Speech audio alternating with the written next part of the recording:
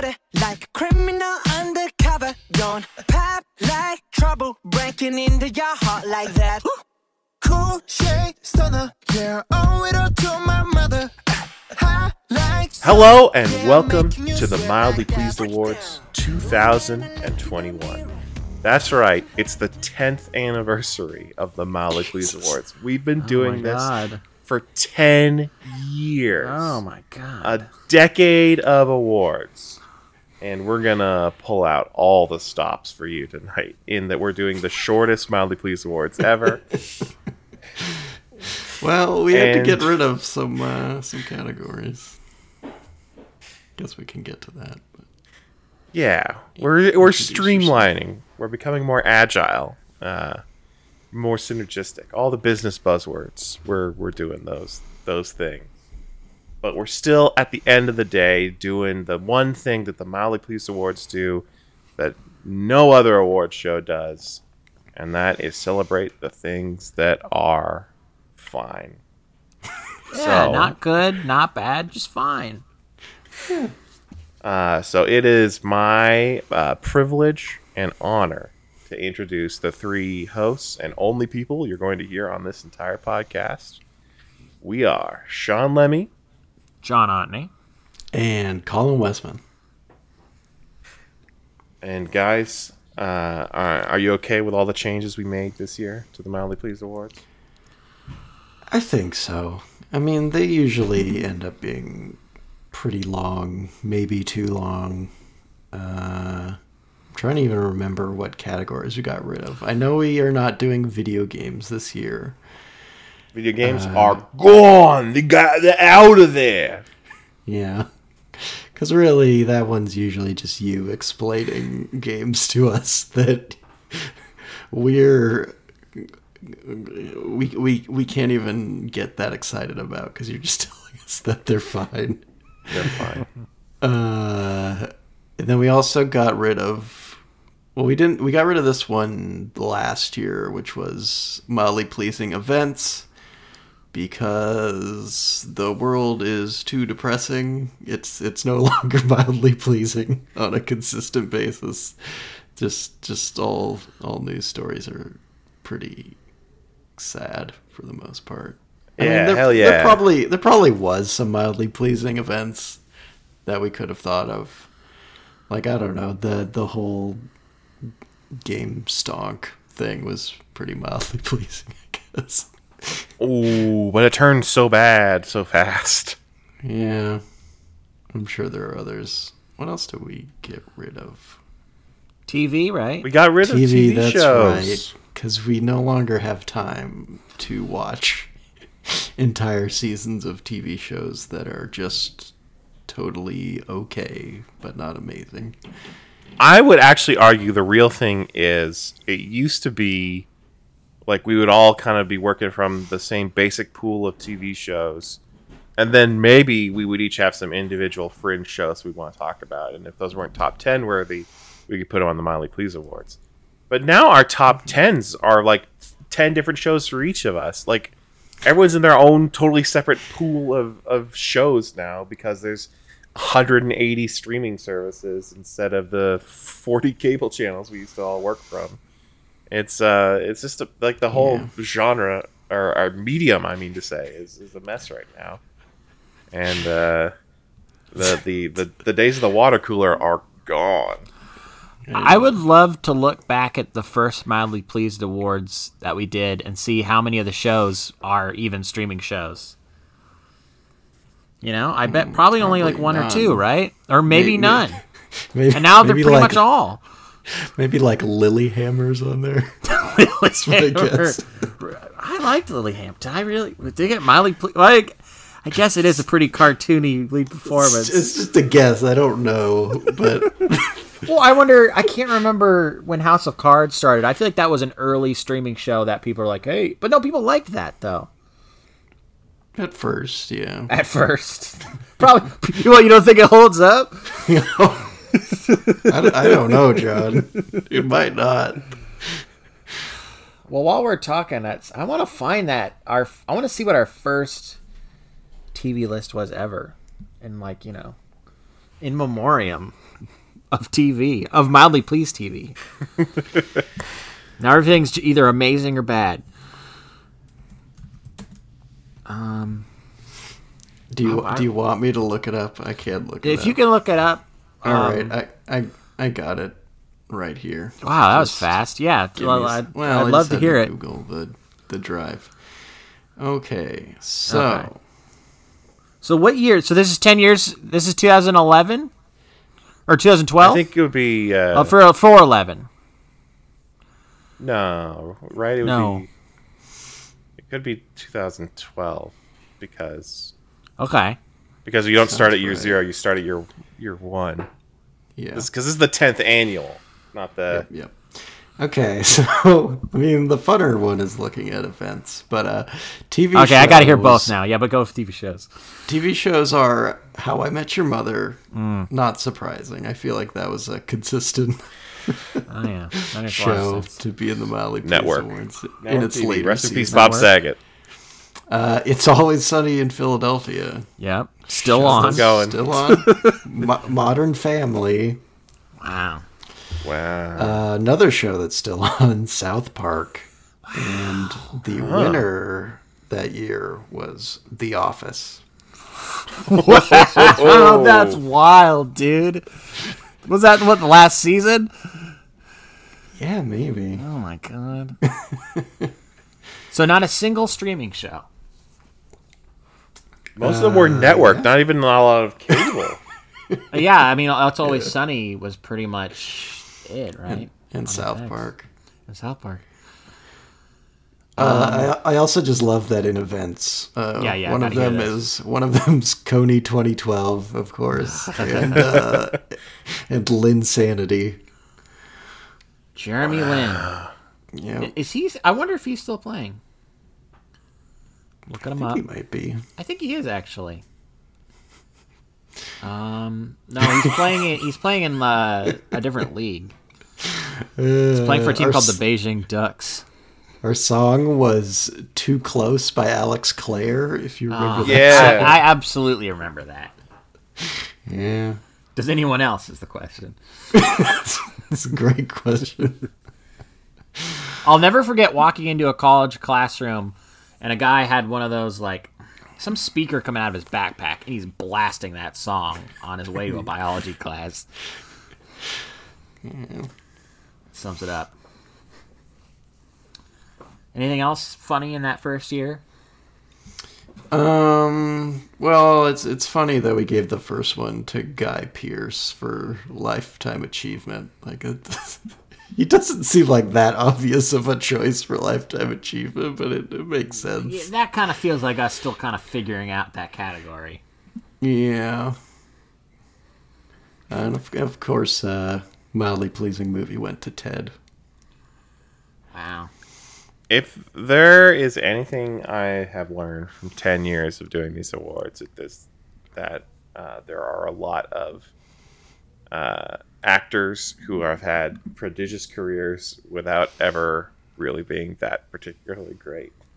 Because basically every Lifetime Achievement Award we give to some actor. There's just so many of them that we're like, yeah, he's fine. Over and over and over. Yep. I wonder if there's ever been anyone we awarded that had a big bounce back into, wow, what their next thing was great. I don't think it's ever happened. I'll check the other list sometime. I'm curious, but I feel like we've done pretty well with our selections for the most part. Let's see if we have kept that trend up with our. We're actually so because video games are gone, we get to start with I think our most unique category anymore, which are the most mildly pleasing viral videos. In 10 years of doing this, we've never really figured out what criteria we're using to judge these. No, I think we figured it out a few years ago. I think we finally settled on it's just our favorite, right? Okay, so you don't know. So no, never mind. We never figured it out. I think it is. I thought that was it. But I mean, I was thinking more about how for a while we were trying to actually do viral found footage, viral videos, Yeah. comedy sketches or musical performances or any of the other stuff that make up what was like through these 10 years. Like we had the rise and fall of Vine, right, and we kind of sidestepped that whole format of viral video. And this year we've basically given up on that. We have one video on this list that you could call like a genuine viral video in what we were originally going for. Not premeditated. Everything. We have an animated thing. We have a comedian doing a sketch on Twitter. We've got even a extremely well edited cartoon at the end that we got to get through. So maybe I shouldn't beat around the bush and just start talking about the nominees. So the first one is Lanky Kong listens to the DK rap for the first time. So this is a Joel Haver video. He's a filmmaker who I think has gotten the most attention for his animated videos that are kind of done in a rotoscope style. He has a video where he shows how he does it. It's very interesting. And this is one where he's playing Lanky Kong, almost shooting a reaction video to the first time he's hearing the DK rap. And, the first verse of that talks about how cool DK is. And Lanky Kong's like, yeah, man, he's our leader, man. He really ties the group together. And then, of course, it gets to his section, and everything about Lanky Kong is like, he has no style, he has no grace, he has a funny face. And he's just, oh, wow, no, that's not really what I was expecting. And he's like, has an angry call to Donkey Kong. I like there's one part where he's in the background yelling into the phone like, yeah, and if anyone shoots you with a gun, it's going to hurt, okay? Because isn't there one character in particular that's like, when he shoots you, it's gonna hurt? Mm-hmm. Yeah. I love these videos. They're very stupid. Some are better than other ones. The animation is incredibly crude, but I think there's a charm to it. And hope he keeps it up. Hope he gets an Adult Swim show or something out of this. He definitely deserves it. Yeah. Like John said, it's got this really interesting artistic style where I think what it is he draws like some key frames and then lets AI draw in the frames in between them. Because there's like real footage under the animation. Yeah. Which is, I mean, first of all, what a state of the world we're in that you can just like on your computer be like, hey, I'm gonna use AI to make a cartoon for me. We've come a long way from guy jumps on frozen pool and hurts his ass. Hey, it's a classic. Did that win? Is that a winner? That might have won. I feel like it wins. Some like metal dude. He does say something that I remember we all were like, he's really funny. Metal. Yeah. Just do a frozen pool. Yeah, gosh, these videos are getting more and more futuristic. I didn't think about that. But it's also like John's saying. I think this Joel Haver guy is, the next funny guy on the internet, or maybe he's old news by now. I'm sure he's been doing these for more than a year, and it's. I think it's also really impressive to see how creative people can be on this incredibly difficult platform to succeed on, where you have to put something out, at least weekly, to maintain momentum. And he's been doing it, so happy to celebrate that here. Let's talk about Game Stonk. Yeah. So, this was, I think, the only one on this list that, like, when it came out, I was like, I'm putting this up for Mildly Pleased Award. I had this one banked. I do remember when it came out. I remember it too. Yeah. I didn't think I did, but then I was like, I've seen this for some reason. Maybe you posted it in our Discord or something when it came out. I think I did. So it's Avalon Penrose, who is an actress and a comedian, I think also a musician. I don't know. I do not follow her on Twitter, and I've not seen other tweets by her. But this one did go viral in January when the whole GameStop stock thing started to happen, and she it's just her, doing a here's an explainer on what's going on with the GameStop thing. But it just immediately turns into her having a breakdown. like it seems like she's fighting off tears almost the second she starts actually explaining what's going on. And the way she explains it is really funny too. I think my favorite part is that she calls Reddit an online book club. Yeah, that's great. All of it. The hedge fund guys have like hedges around their houses, and they go to the market, but it's not a real market. It's like a metaphorical market. No, just joke after joke. It's great. It's funny because when you first posted that, I genuinely thought this was going to be somebody explaining it, and then just instantly falls apart. It's great. Yeah.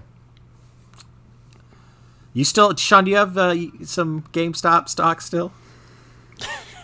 Yeah, I bought one share of GameStop when this kicked off. When I bought into the idea of it's not a get rich quick scheme, it's a fuck you to the one percenters who rule our lives. Yeah.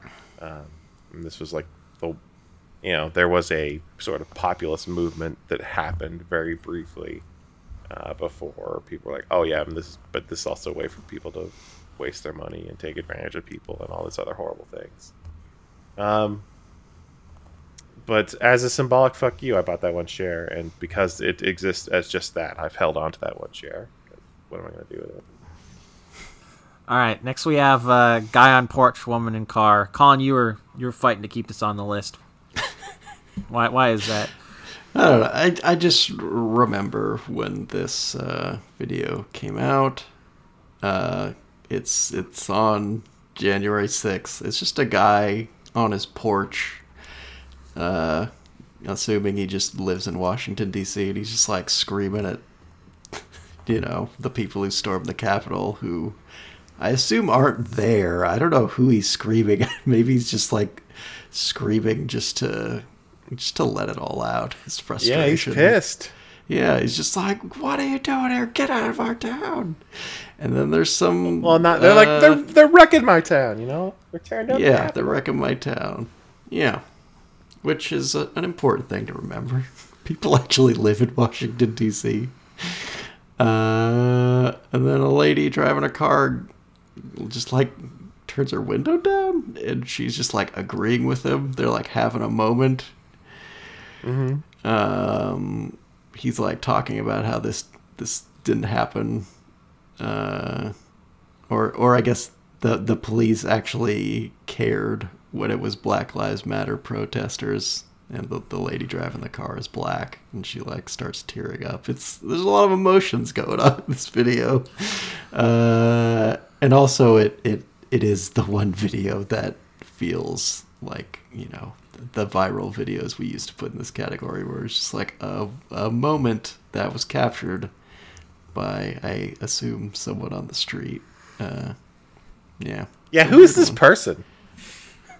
Was she just filming this guy yelling at no one, and just coincidentally this lady rolled up in her car?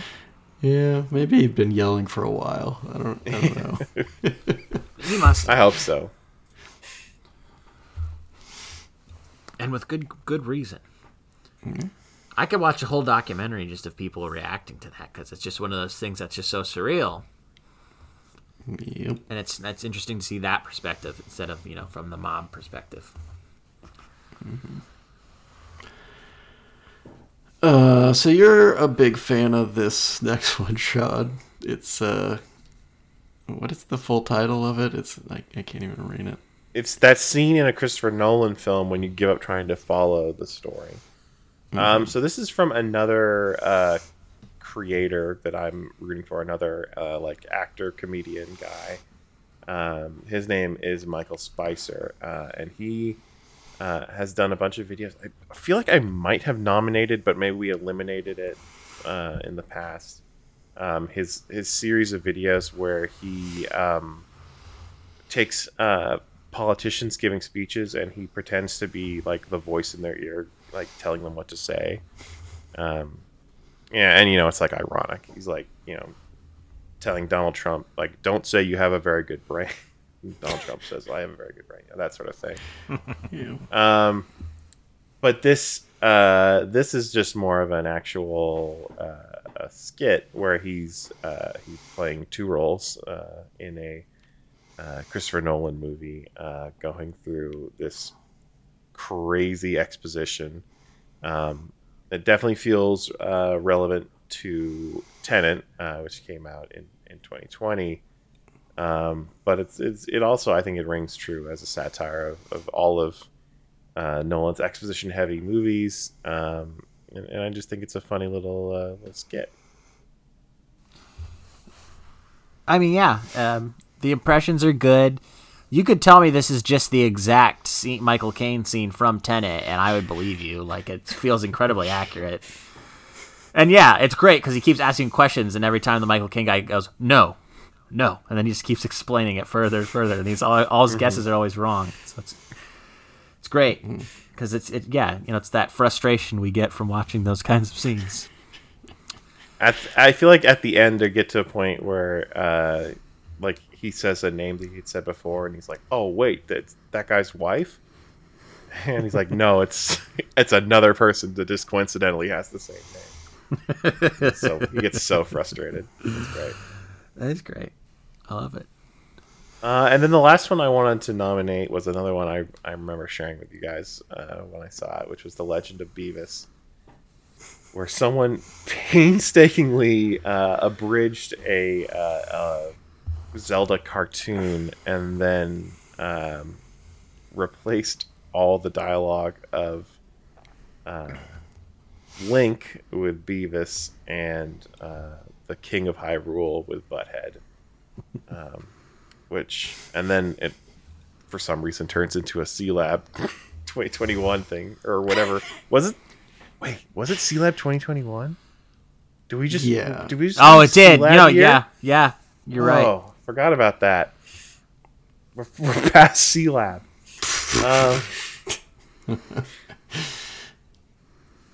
But man, did this guy do an impeccable job. I said guy, I don't know, could have been anybody. Could have been a team of people. It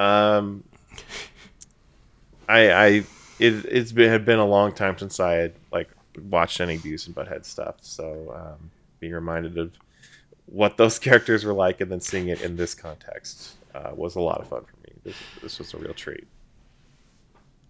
Yeah, it also kind of reminded me of like a very old school genre of viral video of like dubbing in old crappy cartoons, like those old G.I. Joe videos, or like the Thundercats one, or the I'm the Juggernaut bitch video. Yeah, like Charles, with my helmet, Charles.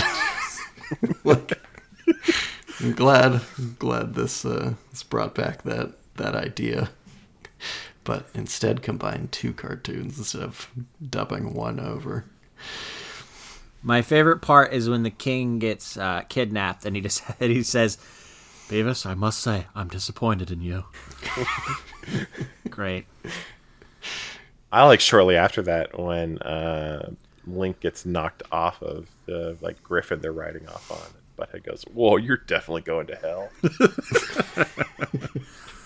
Yeah, this guy, it definitely got me like excited for new Beavis and Butthead, and I know we're getting some more of that soon. I think a movie is the next Beavis and Butthead project. Because I forget about a lot of their mannerisms. Like, one of my favorite Beavis things, how Beavis always goes, oh yeah. Stuff. Oh yeah, really well done, very funny. Enjoyed it a lot. I was impressed by how long it was too. It's like, God, this must have taken 10 minutes. forever. Jesus. Yeah. All good, all funny. But when we were talking about these, talking about the guy on porch, woman in car, and the fact that it's a real viral video, and the fact that it's so relevant in the year that it came out, I don't know, that was really selling me. If I just have to put in a suggestion for who wins. It is the least funny of all of these. It is the least funny. But it's so real. It is real. It is real. I would say either that one or maybe The Legend of Beavis. I feel like we all like that one quite a bit. I do like it quite a bit. What do you think, Sean? Oh man, they're opposites. That's yeah.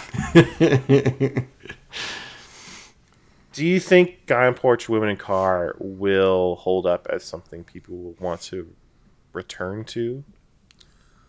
I mean, I guess it's a year on now. Does it still feel relevant and powerful to you? Now it does, but that is a good question. Like 5 years, 10 years down the line, I can't really say. So what are we judging the viral videos on their Colin, we just referenced the "I'm the Juggernaut" bitch. That came out in what, like 2005 or something? They can really have staying power. It's surprising. I mean, well, I'm just thinking because like last year I had that. I think it was last year, right? The Avengers Endgame, but someone had edited in with a bunch of Democrats. Yeah. Where, I remember. like, the fun of that was it was so embarrassing. But I would say now that video is so embarrassing I couldn't bear to watch it. Like it's like the ironic pleasure is gone and now it's just pure cringe. And I don't necessarily think that's a problem that Guy on Porch, Women in Car will have. But I think it's just something to consider. Like whereas Legend of Beavis will probably be as good going forward, unless it's like it turns out that this is like an alt-right YouTube account or something that I never noticed. Looking up the origin of Legend of Beavis. It's done by video editor Khalid Shaheen. Well, apparently he's done other videos. I can't remember if I checked out any other ones. Zelda cartoon listening and character masking largely done by Shaheen's sister to various clips. Oh. So it's maybe like a brother and sister that make these? That's nice. That makes me like it more. I guess. I will say I'm not a huge fan of the C-Lab bit at the end. Yeah. Goes a little off the rails. Otherwise, it's perfect. I'm fine. When I rewatch it, I skip the C-Lab. Oh, I don't watch that that once part. or twice. I don't watch that part. But I still watch a lot of it. I'm fine with Legend of Beavis. All right, sure. All right. Maybe Guy on Porch will. Congratulations. Maybe there'll be some other horrific event and he'll show up next year. Or this year, I mean. Great. Looking forward to that. I learned not to bet against horrific events happening. No. So. Yeah. Congratulations to Khalid Shaheen. You're our viral video of the year, our 10th annual viral video of the year. So our next category will be the most mildly pleasing album of the year, and the first nominee we have, I'll say up front, these are all artists who have made albums we've liked in the past. Oh shit! Yeah. Probably a surefire way to get on this list is to be a familiar artist. But I would say probably the one usually is. The one who's maybe the most familiar to me is Courtney Barnett, who is our first nominee with her album Things Take Time, Take Time. Because, guys, I cannot put a finger on what's wrong with this. Like, it really just seems like it's more of exactly what makes Courtney Barnett good. But I'm unmoved by it this time for some reason. Does anyone have a theory for why that is? I didn't hear it. So. No, but I mean this happens. if an artist does, because that's the thing, as you said, she's just kind of doing the same thing. There's no real like artistic growth or anything like that. Yeah, I think it's just a matter of her just kind of making the same kinds of albums, writing the same kinds of songs. Which of course worked great on her first album. Like that was my number one album of 2015 or whenever that came out. I just loved it. And the second one, I still liked, not quite as much. And then this one, I listened to it twice, and both times I just never really connected with it. Yeah, I guess I just need something a little new from her. And that's all I can really say, because I am still a little perplexed, like why it didn't do much for me. Would you say that Chemtrails Over the Country Club by Lana Del Rey had the same problem? A little bit, yeah, because she had that Norman fucking Rockwell album come out a few years ago, which was great. That was the one that like really sold me on her. This one is pretty similar, just like less ambitious, and honestly feels kind of less like plugged into the culture, especially when it got delayed a bunch and then got released during the early parts of this year. I think it was recorded before the pandemic. And it also is an album that definitely proved my theory that I think artists should make one album with Jack Antonoff and then not make a second. Because whenever he makes a second album with an artist, it's usually mildly pleasing. Weird. And also, Lana Del Rey did end up coming up with another album later this year called Blue Banisters, which I did like a little better, and it was not made with Jack Antonoff. So there you go. Our next you album... really cracked the code on my problem with Daddy's Home by St. Vincent right there. That helped. Same Thank thing. you, I really liked the first album he made with her. That one from this year. I guess maybe it was I liked it a little more than mildly pleasing, but still not one of my favorite St. Vincent albums. Anyways, while we're on the topic of Jack Antonoff, let's talk about Lord Solar Power. Oh, he did this one too? Also the second album that Jack everywhere. Antonoff did with Lord. The last album they did together, Melodrama, is it's fantastic. It's one of the best pop albums of the 2010s.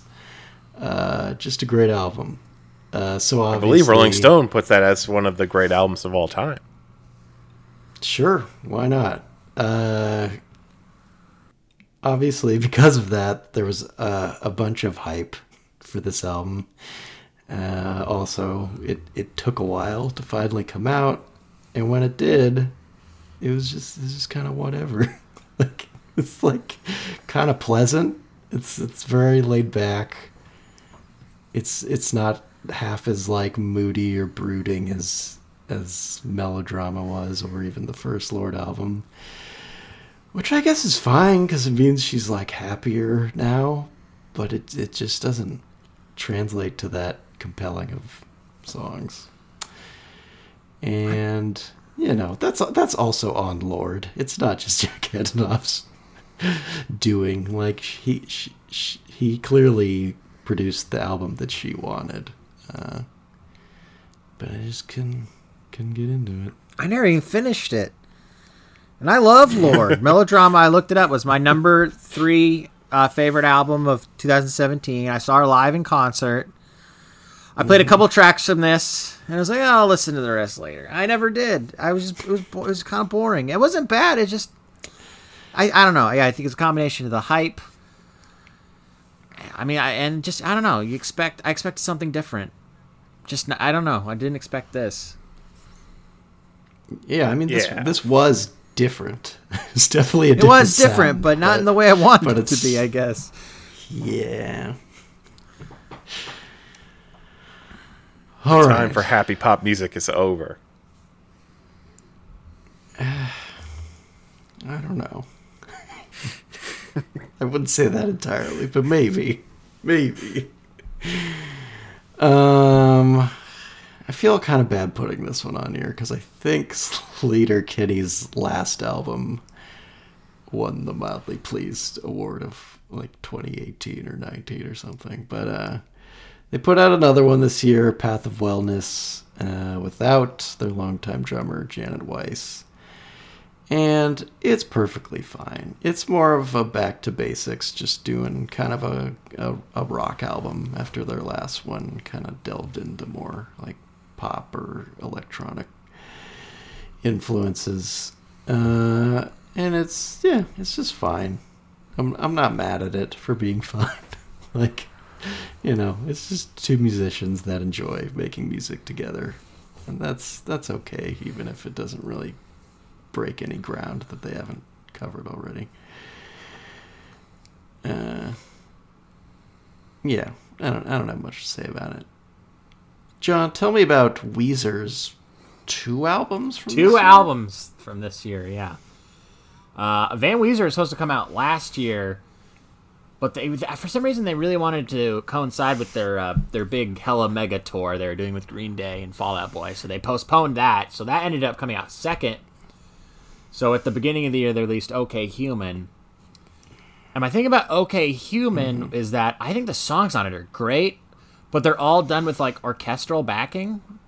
And I hate that they did that. If they'd just done it with guitars, I think that would be a great album. But I hate the arrangement. I think the songs are good.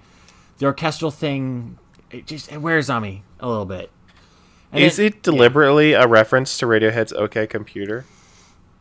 It must be, right? Like, I guess. Like, what are they trying to say about an album that's got to be 25 years old? Well, I don't know. I mean, whereas I guess that is an album that's made using a lot of technology. This one's using like orchestral instruments. Maybe it has something to do with it being more organic production. I don't know. I'm really not sure.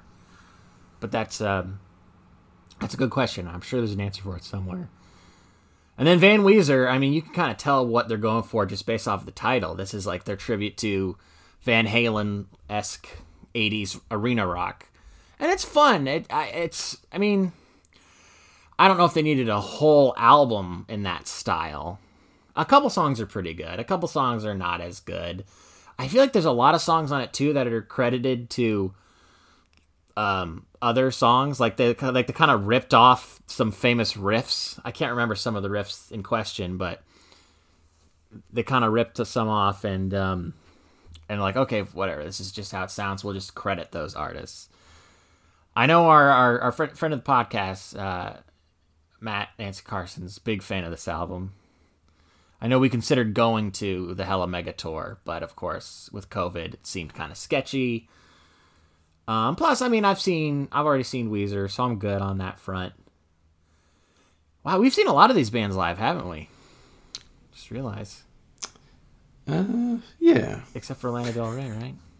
So these are artists we like. Just they're just not their best efforts. Just okay. Yeah. So who comes out on top? I haven't listened to most of these. It really feels like it's Colin's call. Yeah, Is it? I think it is. I don't know. Like, going into this, I figured Solar Power was the big one. But now it almost feels more like a disappointment. Yeah, let's just give it to Solar Power. All right. It's good because that butt was staring at me whenever I looked at my music library for a good chunk of this year. So Yeah. it's definitely an album I'll remember when I think of 2021 music, even though I'm not thinking of the music. Yeah.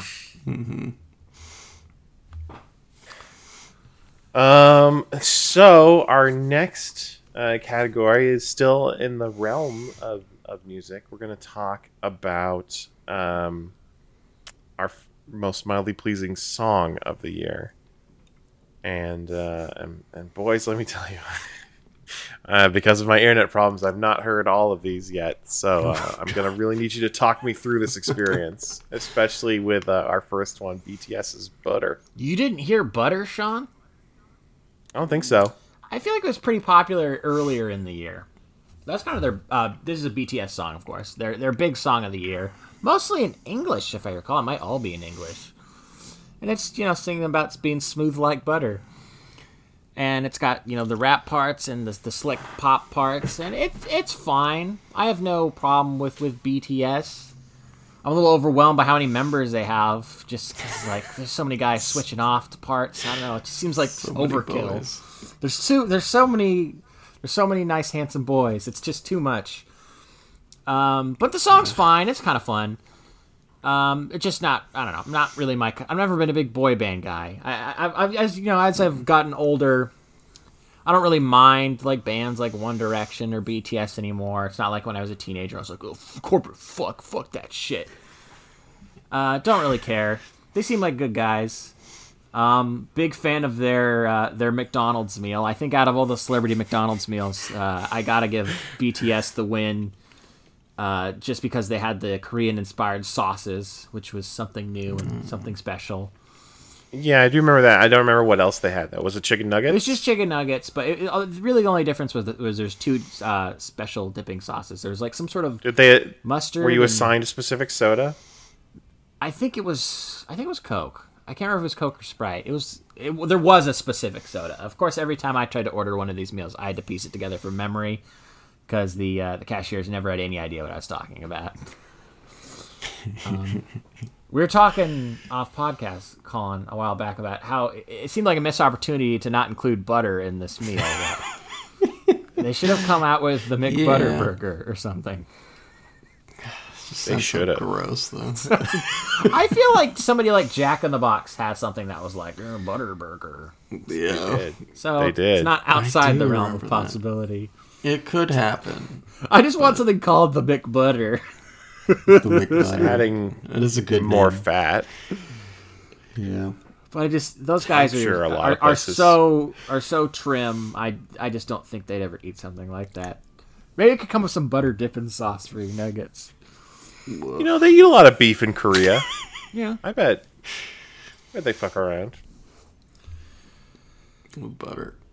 You know who also fucked around this year? They actually did a song with BTS. I could have picked that song, but I I picked was a their. little surprised Yeah, it was very. because I'd strange. actually heard that song. I didn't really know this one. Should we have gone with that one, My Universe? Yeah, maybe. All right, we had Coldplay's Higher Power. Now we're switching it to My Universe. The exact same song in my mind.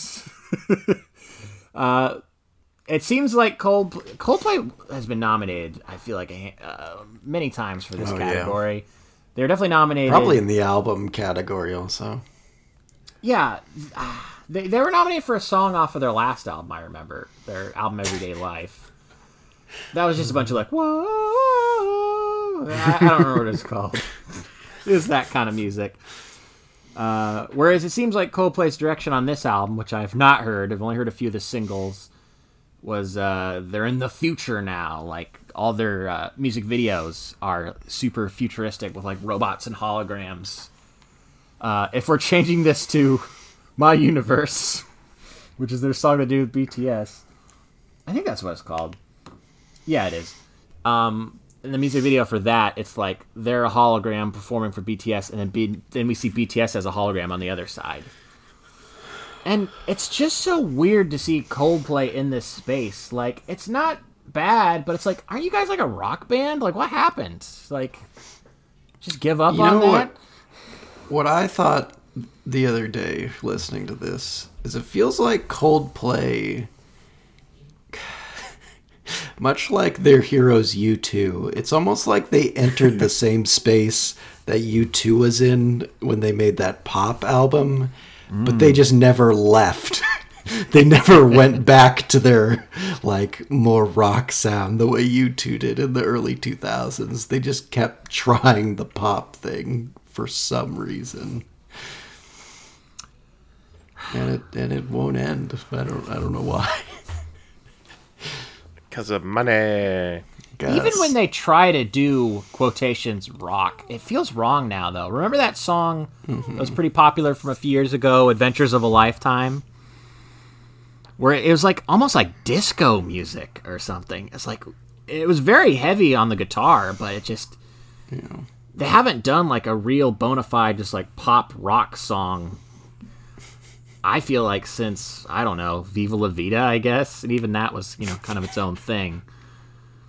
For the longest time, I would say, like, as much as I don't like the newer Coldplay stuff, I think I'd still go to a Coldplay show, like, in this day and age. But now that they've done, like, a pop song with BTS, like, I don't know now. I'm starting to reconsider. Somebody tell me about Fretland. Fretland is a band from Snohomish that put out, I think, their first album this year. And I thought it was fine. Like, aggressively fine.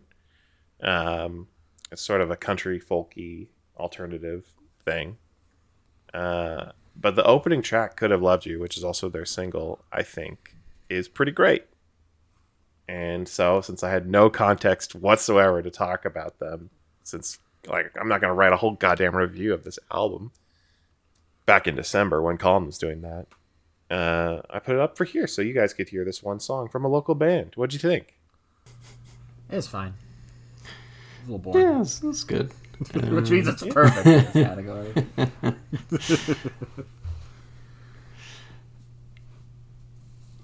There you go. There you have it. I was surprised to see a song on here that had only like a few thousand YouTube hits, because we usually put these huge pop songs. Yeah, this could be great promotion for them, right?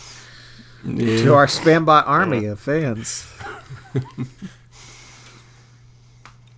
Look them up at fretlandtheband.com. They're from here. That's cool. Well, now where Colin is. Nah. Well, not really where John or I is, but close enough. It's close enough, and that's cool. Good for them.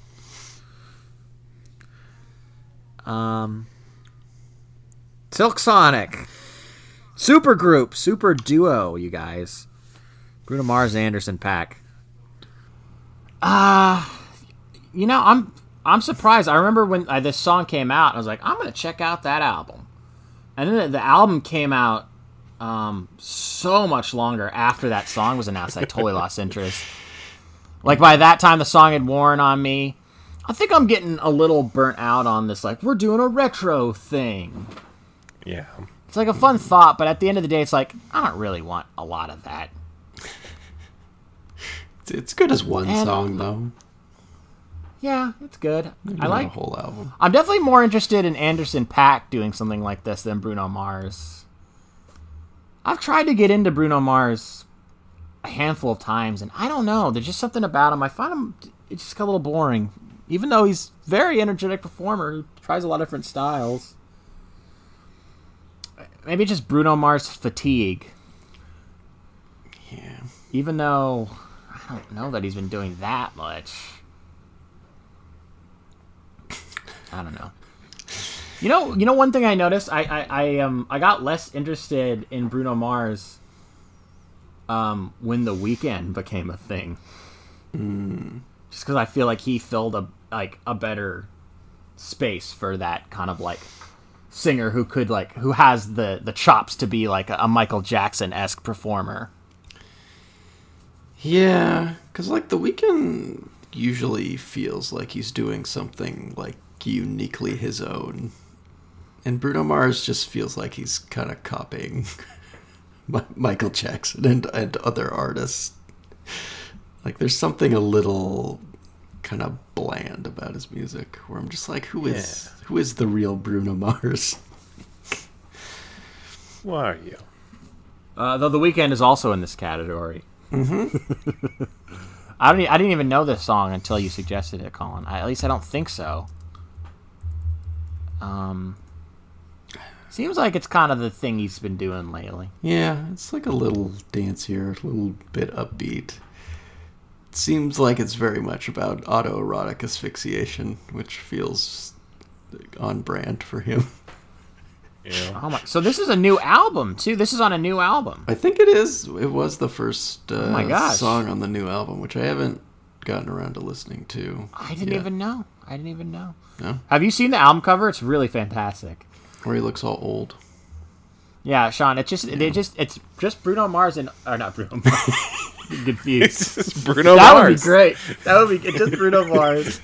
Looking super To make it extra sad. confusing. No, it's just The Weeknd and old man makeup. This is perfect for us. So that's his new thing. yeah. He's done with being beat up. Now he's old. I guess. I guess I'm a little discouraged by this first little tidbit here. It features narration by Jim Carrey.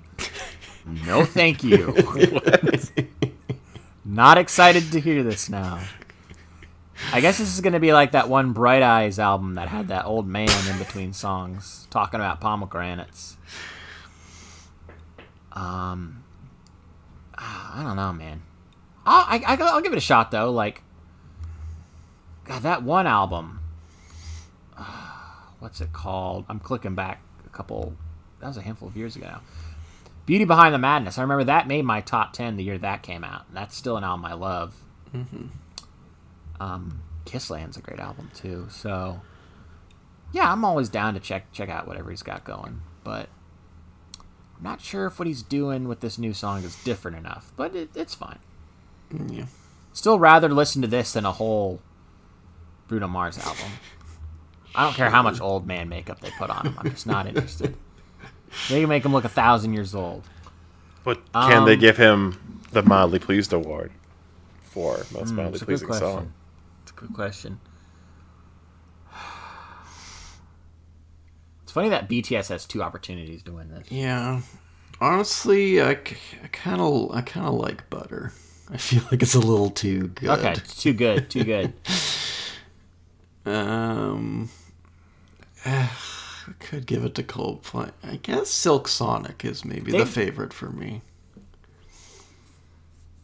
Maybe just because, you're right. Okay. It's a good song, but at the same time, the retro gimmick is, I don't know, doesn't make it feel like anything special.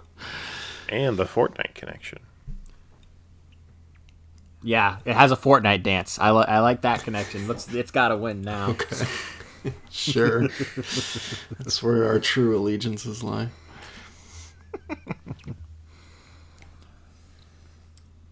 All right, on to our weirdest category. Maybe best category? Yeah. Maybe our best category. I feel like sometimes we pre-decide this in advance and just give it to someone like other award shows do. Yeah. Only if it's an election year. Oh, okay. So look forward to that in 2024. The midterm year, so we are going to be going over the nominees for Lifetime Achievement in Mild Pleasure. And Always this sounds could be- so weird. What do you guys think the award statue for that looks like? Have we talked about this before? Is it like a hand kind of doing that thing where you're like, Maybe. you know, like in the middle? Or just like shrugging, just like a It's a shrug. a statue. It's like of a shrug. It's like a shrug, but the statue's smiling though. He's smiling with the shrug. It's like a fun thing. It's like, oops, okay, it's okay though. It's fine. I like it. The pleasy. And so our first nominee are the Foo Fighters, the whole band. Not just Dave Grohl on his own. We're giving it to the Foo Fighters. I guess we're focusing on just that project for Dave Grohl. As maybe Dave Grohl too powerful on his own?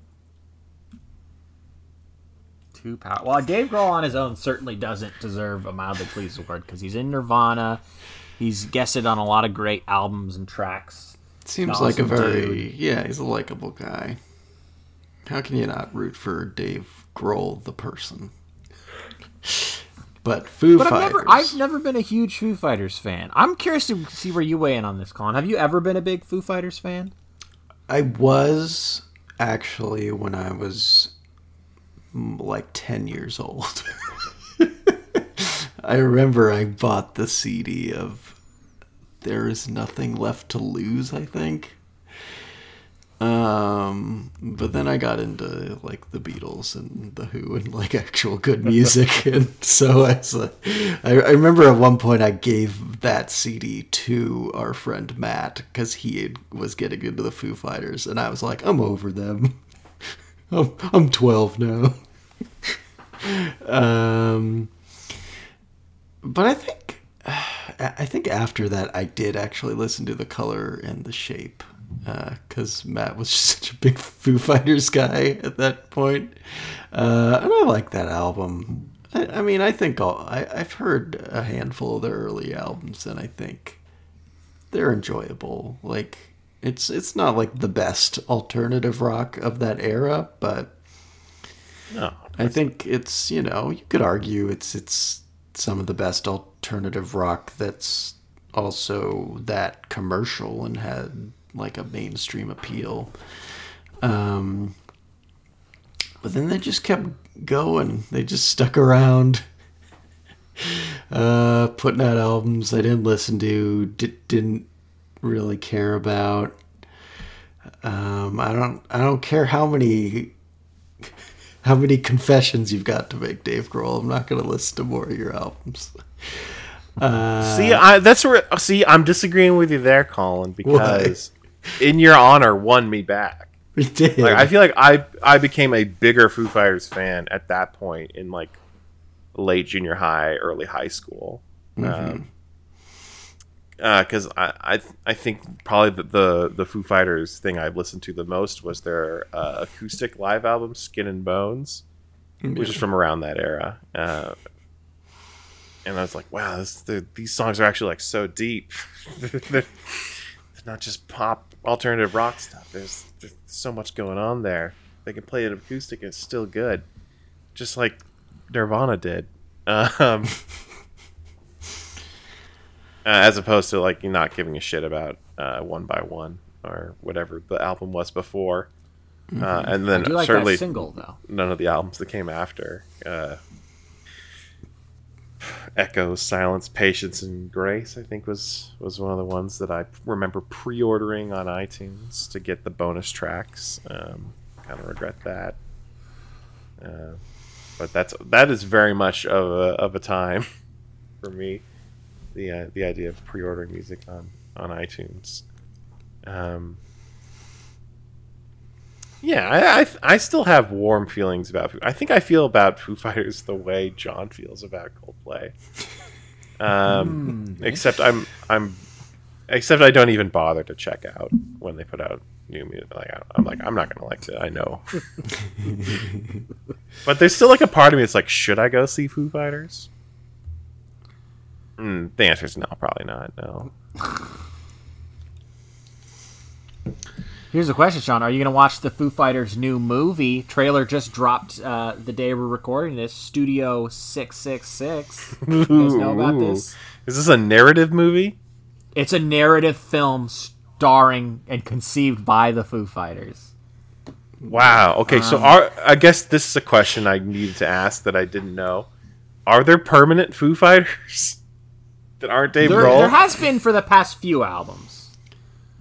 Obviously Dave Grohl, Nate Mendel, is that his name? Is that the bass Their player? bass player? Yeah, he's been there since Color and the Shape, right? I think he might have been. The first album's all Dave Grohl, but then so then he probably came in on the second album. Well, the thing is, I thought the first album was all Dave Grohl, but then I remember there's music videos from that album that have a band, so like somewhere in the middle. The way I remember it is he did the album and then he's like, well, I want to I want this to be a band and like tour with it. So he like put a band together. Yeah. Pretty quick. So yeah, Nate Mendel's been there the whole time, and Taylor Hawkins has been there since Color, maybe after Color in the Shape. I feel like everyone's always joining after an album. Sounds right. Because he's in the Everlong video, but I'm pretty sure Dave Grohl plays drums on that album. Yeah. And then Pat Smear rejoined like 5-6 years ago, and it's fun to see Pat Smear because he just looks so old and he seems like he's having a lot of fun. I'm sorry, what's his name? Pat Smear. You see, the thing about Pat Smear, Sean, I know it sounds like Pat I never Smear. thought of that. It does sound like Pat Smear. Well, I think it's a stage name, so I'm sure it's intentional. That makes sense. But he's a punk rocker. Remember, I don't know if you remember this, Sean, or know this, but he was like probably going to join Nirvana had they kept going because he'd become their touring guitarist, and he plays at the I think is it the Unplugged show as well? Yeah. Yeah, so he was like their go-to guy, like their go-to second guitarist. So this is kind of like, he goes way back with Dave Grohl. So it's cool that he's back in the band these days, and he just looks so old. He's 62. His hair is Magneto white. Cool. And he just seems like he's having a lot of fun. And there's some other guys that I don't know who they are. There's so many guys in this band. He's so old at 62, and I don't think Dave Grohl's that old, but Dave Grohl's got to be in his 50s by now, right? Dave Grohl is 52. And he looks great. He's been a dad for a long time. Oh, yeah. But you guys haven't watched the trailer to Studio 666. No, stop asking me that. Yeah, sorry. Forgot about that. I just think isn't it weird? Yeah, I don't know why. With that title, is Dave Grohl playing the devil in this?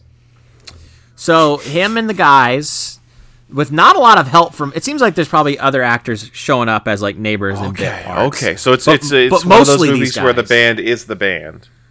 Yeah, it's like A Hard Day's Night, basically. You got Jeff Garland recently canceled as their manager. Uh-oh. Good time. I see Will Forte pops up. Whitney Cummings is their neighbor. But no, mostly the guys, and they go to this house in California to record their new album, and then Dave Grohl gets possessed and starts like killing the other guys, and they have to like fight him with a spell. And even from this trailer, I can tell the performances are not good. Nice. Sounds good. Doesn't seem like anyone's really saying much aside from Dave. Mm-hmm. And I like Dave, but I don't know that he's a great actor. He's just kind of screaming a lot.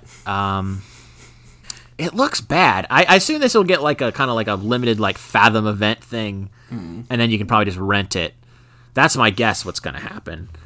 Is Tenacious D in it? I'm looking through the cast right now. I feel like I would have already known that. They're going to be in there, John. It's going to be They would be in the... Oh, cameo? Yeah, maybe. Well, they're not credited yet, but it doesn't seem like there's a lot of info on this movie. It's just hard to believe this is even like 90 minutes. This has got to be like, 45 minutes long? It doesn't look like a feature-length film. Yeah. But we'll see. Also forgot to mention, as of this year, they are Rock and Roll Hall of Fame inductees. Which is weird. Nice. It is weird. I do think, despite the fact that I'm fairly indifferent to Foo Fighters outside of Color in the Shape, which I like, it does seem like they've inspired a lot of people, particularly people our age that were like, 10, 9, 8 when this came out. Like, there's a lot of kids that grew up on the Foo Fighters and love the Foo Fighters. So I think they definitely have had their influence on musicians and just music fans in general. Plus, they are my Hot Tub Time Machine band. Which, I guess I should explain. Yeah, what? If you remember the movie Hot Tub Time Machine. Barely. Yeah. It's great. Craig Robinson's character gets to rewrite his future by performing the hit songs of existing artists from the future in the past, because he gets to go back in time with a hot tub.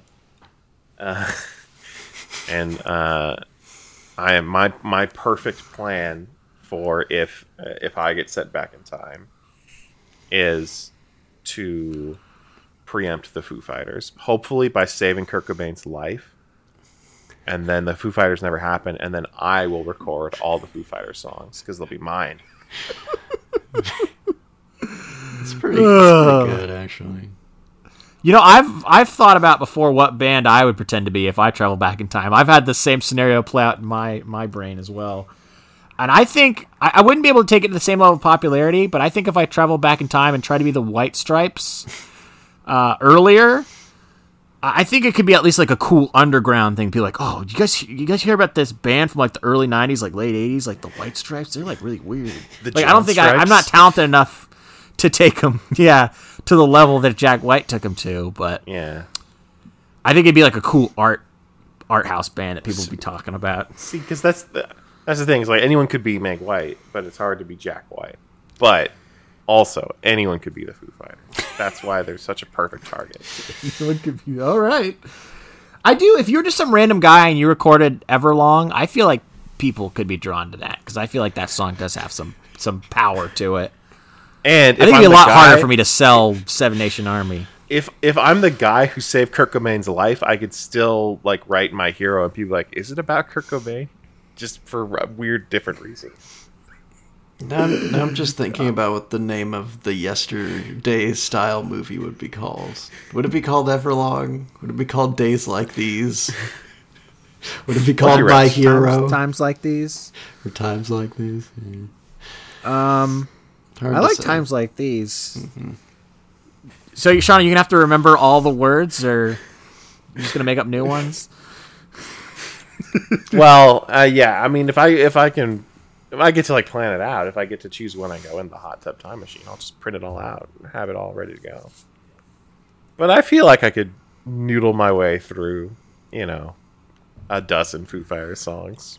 Well, the thing about, because I've thought about this scenario a lot, is you can make that first album basically a greatest hits. It doesn't have to be exactly like The Color and the Shape or the debut Foo Fighters album. It can just be all the ones that you like and are the best. So it is nothing but hits. And just never live up to it.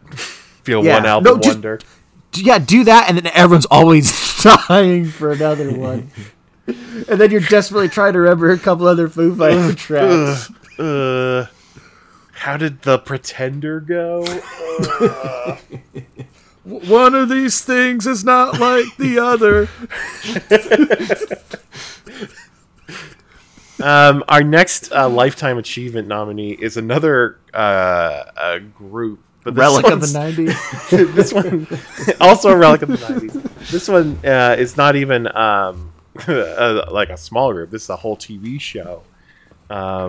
It's the TV show Friends. I wanted to nominate this because there was the big, huge, massive deal that was the Friends reunion special on. Oh God, was it on HBO? I don't even know what service it was on. Yeah, no, you're right. Because once I learned that it was just a reunion thing and not a new episode, I lost all interest in that, and I realized that's how I feel about all of Friends at this point. It's a absolutely deserved to be beloved show. It was massive in its time. I am someone who is still dedicating a lot of his life to watching old must-see TV, having just watched all of ER in 2021. So it's not like I'm above white NBC. It just feels extremely dated at this point. And maybe it'll come back around. We had fun watching Cheers 10-15 years ago. So maybe we'll get past the cringe level and get all the way into, this is just it's old and things were different back then. Type of appreciation when it comes to Friends. Which I think probably another part of the problem is that the format of sitcoms about a group of people that hang out has still persisted sort of miraculously, even though the style has changed. Especially a group of friends that hang out in New York City. But but I still have a lot of warm feelings for the 6 main actors on Friends. I still want to see all of them succeed. Even David Schwimmer, despite all the Ross hate, the relentless Ross hate. Yeah, I thought you were going to say Our I've spent a culture. lot of my time defending Ross Geller. Because I feel like feel like you appreciate him more than most people do. Ross has funny scenes. He's not always a drip. He does suck a lot of the time. He is mostly a bad person. I do agree with He's- you. He can be funny, for sure. Yes. And I he don't is think bad there's a person. problem with having a friend in the group who kind of sucks. There's nothing wrong with that. It's just sometimes if- he sucks too much. So Rachel is the main character of Friends, right? That's your And- theory. And Ross is her Janice. So like of course you're gonna kind of hate him. Mm-hmm. But I don't want that to taint David Schwimmer, because obviously he's been a part of a lot of things that I really liked. And what comes to mind immediately is Band of Brothers, where he is a phenomenal piece of shit asshole that everyone hates in that show. He's good at it.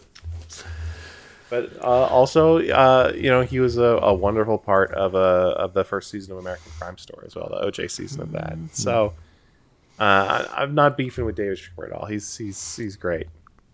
And yeah, I think Friends is important and deserves to be beloved, and it's also problematic. Sure. And it's also, we can retire it. We can put it away for now. Okay. Yeah, I watched a decent amount of Friends this year because I had watched a bunch of the earlier seasons like a year or two ago, and me and my girlfriend keep coming back to it occasionally. And this year we got pretty serious, being like, we're gonna get through the later seasons, and it like definitely does get pretty bad in the later seasons. Which, happens with most shows, but there's like a pretty big drop off after about season 5 or 6. Just like I a feel lot of gay jokes, which is weird because one of the creators was gay. Just like kind of lazy writing. I don't know if the writing was ever the strongest component of the show. I think in the early seasons, what's so great is just how phenomenal the chemistry between those actors is. But after a while, they could only take it so far. So since you've been returning to it, my perception at the time, as someone who's watching it every week, was that when Chandler and Monica got together and that was so popular, Yeah. the show, which already had a Will They Won't They with Ross and Rachel, at that point shifted the balance to not full comedy drama, but like making the relationships a serious part of the show, as opposed to just another source of comedy for being a relatable show about being a 20-something finding your way in the world. I think that's basically true. Because the early seasons have a lot of, hijinks, just like going on weird New York adventures types of episodes. But by the end, it seems like everyone's just trying to get into a stable relationship. Yeah. And that's just not as fun. And the comedy's just not as good. And so it's just pretty whatever. But the show at its peak, it's perfectly enjoyable. It's not as good as some of the other great sitcoms from that era, from the white NBC era. But it's still a very fun show. Anyways, let's move on. We're taking a long time with this category. Do we even talk about Keanu Reeves? He's a mainstay of this category. We put him in here because he had a new Matrix movie come out this year. He's still a presence somehow. year after year. Yeah. He stays in our Bill hearts. Bill and Ted was last year, right? Yeah. It was 2020 that came Yeah. out. So he's been back. He's been revisiting his old work lately. Everybody loves him. He's just someone you want to root for. But I think the conversation at this point it's, are we going to give it to him and finally stop having this conversation, or are we going to say we love him too much, he's never going to win, and permanently take him out of contention for this one? We'll see. I think it's possible considering I thought the Foo Fighters might be a lock, but I think Sean may be too big of a Foo head himself for it to win. Well, I think we have some time to think about it with Keanu, because I see that John Wick actually has now been, the next John Wick has been pushed to 2023. Mm-hmm. So he probably won't get nominated next year, so we have more time to dwell on this. But yeah, Keanu, I love him. I feel like the reason he ends up on here so often is, I remember a lot of people pointing out, in particular, one scene in the new Matrix where he's yelling in a bathroom, and it's just kind of embarrassing. It's a little awkward. Yeah. He still can't be super emotive necessarily when he needs to. But what I love about Keanu is that he always gives it a shot. He's willing to go out of his comfort zone, which is something that I think we're going to be talking about, if I kept him on the list. Dwayne Johnson, yeah. Where I feel like he never goes out of his comfort zone. He stays in one zone. Or at least Keanu ends up on this because he's always trying and then doesn't quite hit the mark. But I love that he tries. Lest we forget, Dwayne Johnson is one of those Fast and Furious actors that has that list of things he's not willing to let happen to him in a movie, and it includes things like lose a fight. Yeah. Keanu doesn't mind to cry. Yeah, or he'll get his ass kicked. He'll be a loser. He's happy to play the loser. Yeah, absolutely. That's why we love him. No ego. It's great. He probably will never win this, but I just like talking about him. He's a great guy. Another guy who seems pretty great is Mark Rylance. I don't know so much about his career. It's been kind of weird. That's why I wanted to have this conversation, John, because Mark Rylance is a massively acclaimed, people call him like the great actor of his generation when it comes to the stage. And in the late 2000s, early 2010s, he's like, I guess I'll start doing some movies. And for some reason, this legendary actor is staying busy playing cartoon characters. He's the BFG. I don't get it. He's the BFG for some reason. He's in Ready Player One as I was going to say something really offensive, but we'll just go with autistic Gandalf. How about that? In that movie, that's still pretty offensive. Yeah, I apologize. Wow, I don't know if maybe like futuristic Garth from Wayne's World. Yeah, and then he basically plays a even more cartoonish version of that in Don't Look Up. I feel like it's the same character. It feels like the same voice. Yeah, except he looks crazy. Like, he almost looks like he's being CGI de-aged or something in that movie. But I know a lot of the actors are just wearing crazy makeup, so I'll assume that's what he was doing too. He was even kind of cartoony in the Trial of the Chicago 7. He looked really weird in that movie. Yeah. So, I mean, he has done some other more serious performance. I think of Bridge of Spies. Won an Oscar. Got an Oscar, yeah. Yeah. But there's just such a weird disconnect between who he is on the stage and who we all get to appreciate him as on the screen. Mm-hmm. And it's starting to make me not have hope that we're gonna get much out of the screen career of Mark Rylance. Yeah. And because I'm not like holding a grudge against him, and I do think he is a good actor from what I've seen. I wanted to put him in the discussion this year. Mm-hmm. I do kind of like that he's kind of almost consistently weird, though. I'm looking at some of his upcoming projects.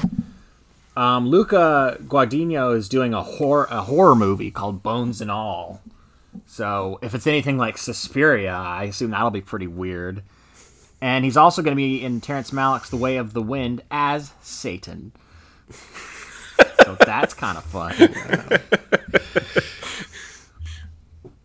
you think he'll just wear this Ready Player One wig and talk like that? Oh, hey, Jesus. How's Maybe it going? you should.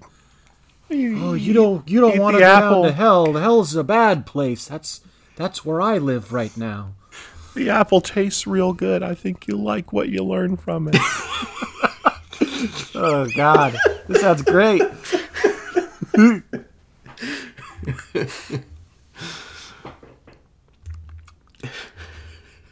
Yeah.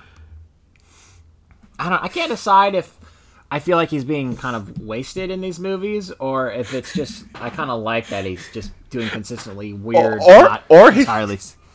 Like it could be he's like fucking stage or like movies are bullshit, and I'm just gonna get paid and have fun. Yeah, like I bet that's part of it, and I bet it's also people just haven't figured out how to use him. Well, I mean, when I think great stage actors, I don't think I'm going to make him do motion capture for the BFG. So yeah, I think there's something going on. Our last nominee, I think it's the one we've had before, is Saturday Night Live, SNL. I think for me it was because the cast added more talented people this year, and I find myself caring less and less. It seems like they're in such a rut, and I don't know how they're going to get out of it at this point. Which sounds dire, but obviously, like, I keep coming back because I have such a deep affection for Saturday Night Live, and the fact that so many of the voices in comedy that I care about, came up on SNL. It's an absolute institution. I guess where I'm at is, has it been mediocre for long enough that it's tarnished its legacy, and it does deserve to get something like a Mildly Pleased Lifetime Achievement Award? I think it does. I watched a great video from this year by this guy. I think he's kind of popular on YouTube, named Drew Gooden.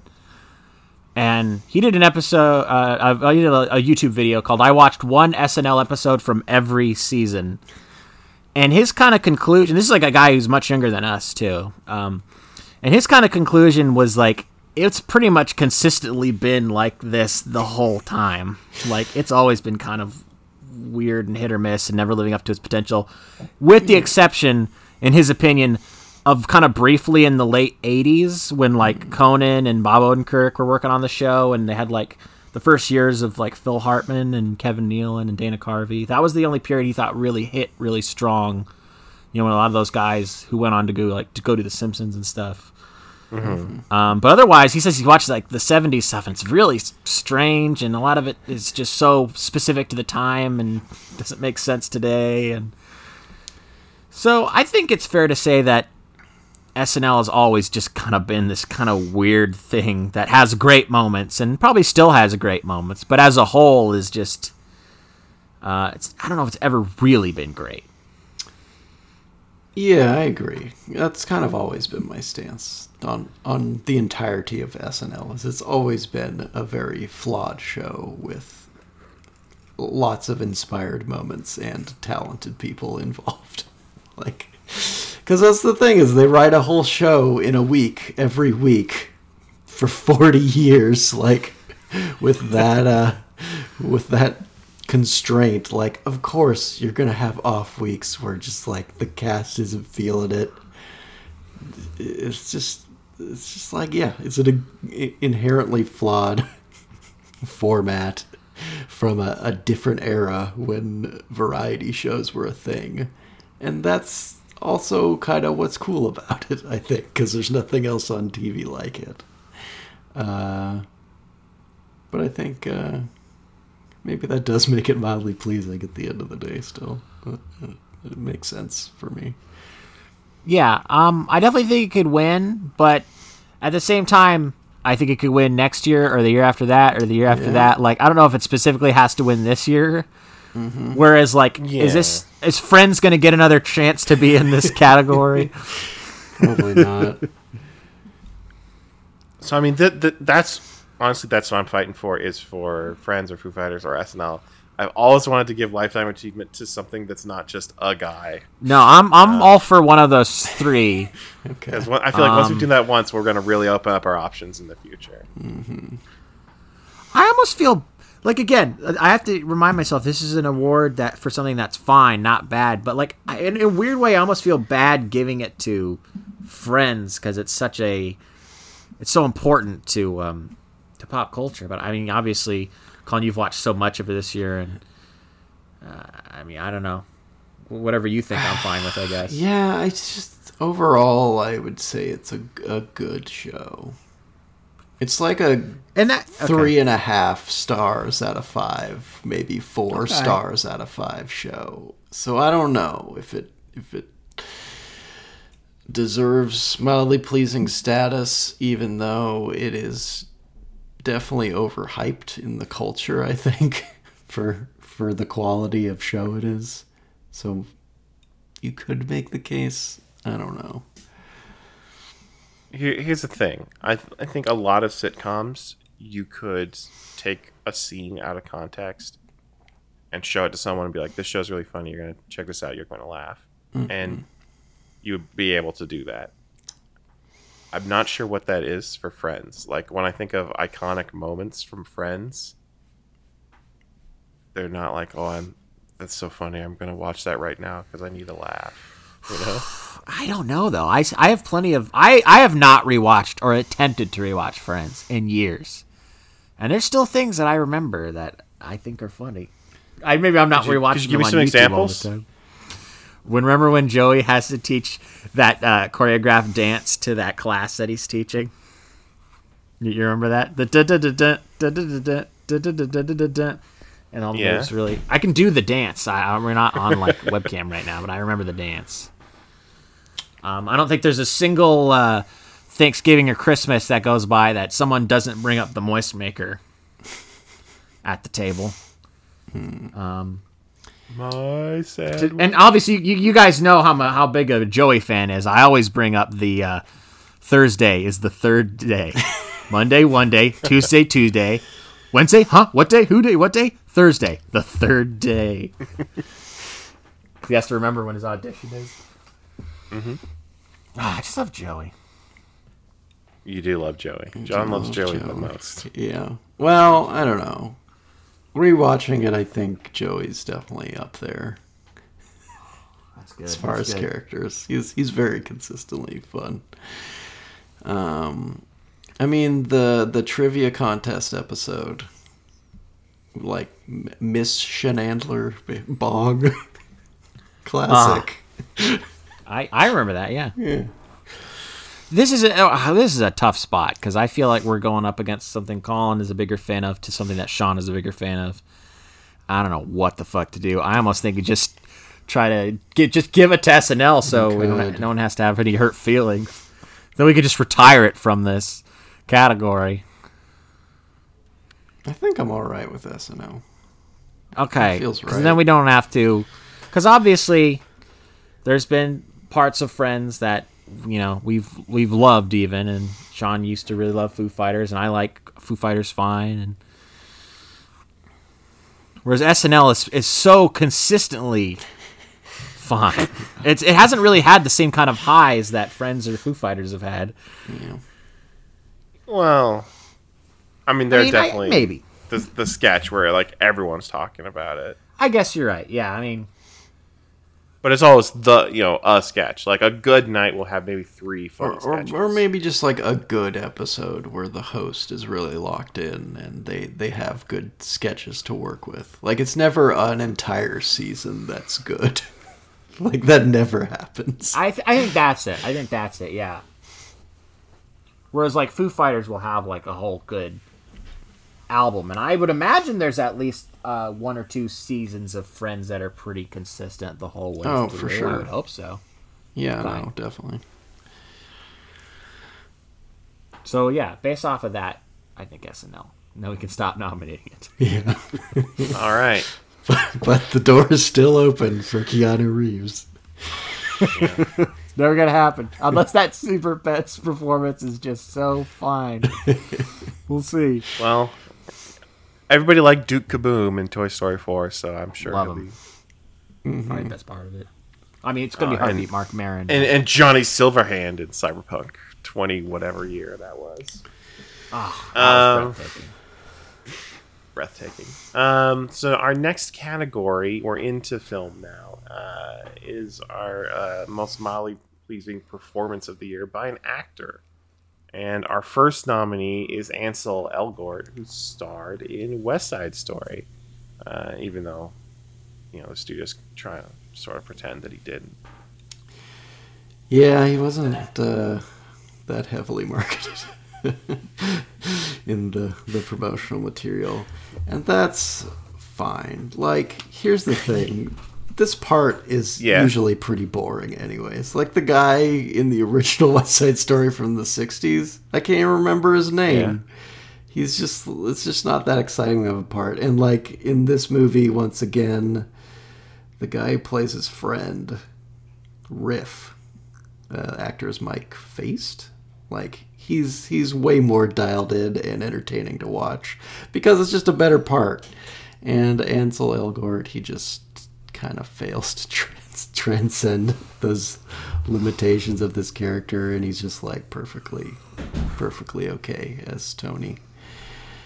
Yeah, that's about it. He sucks. And he sucks as a person, so I don't know. Maybe we shouldn't reward him. He's only good at crying. Yeah. They're talking about, Colin, did you listen to the West Side Story episode of Blank Check? Not yet.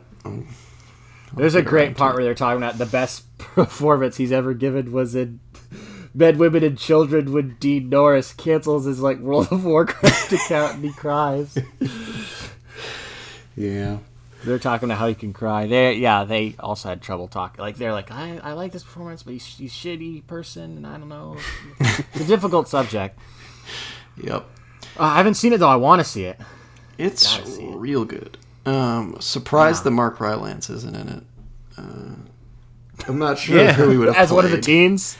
I guess he could have played Officer Krupke, but he's played by Corey Stoll instead. I want to see him be one of the kids. When you're a jet.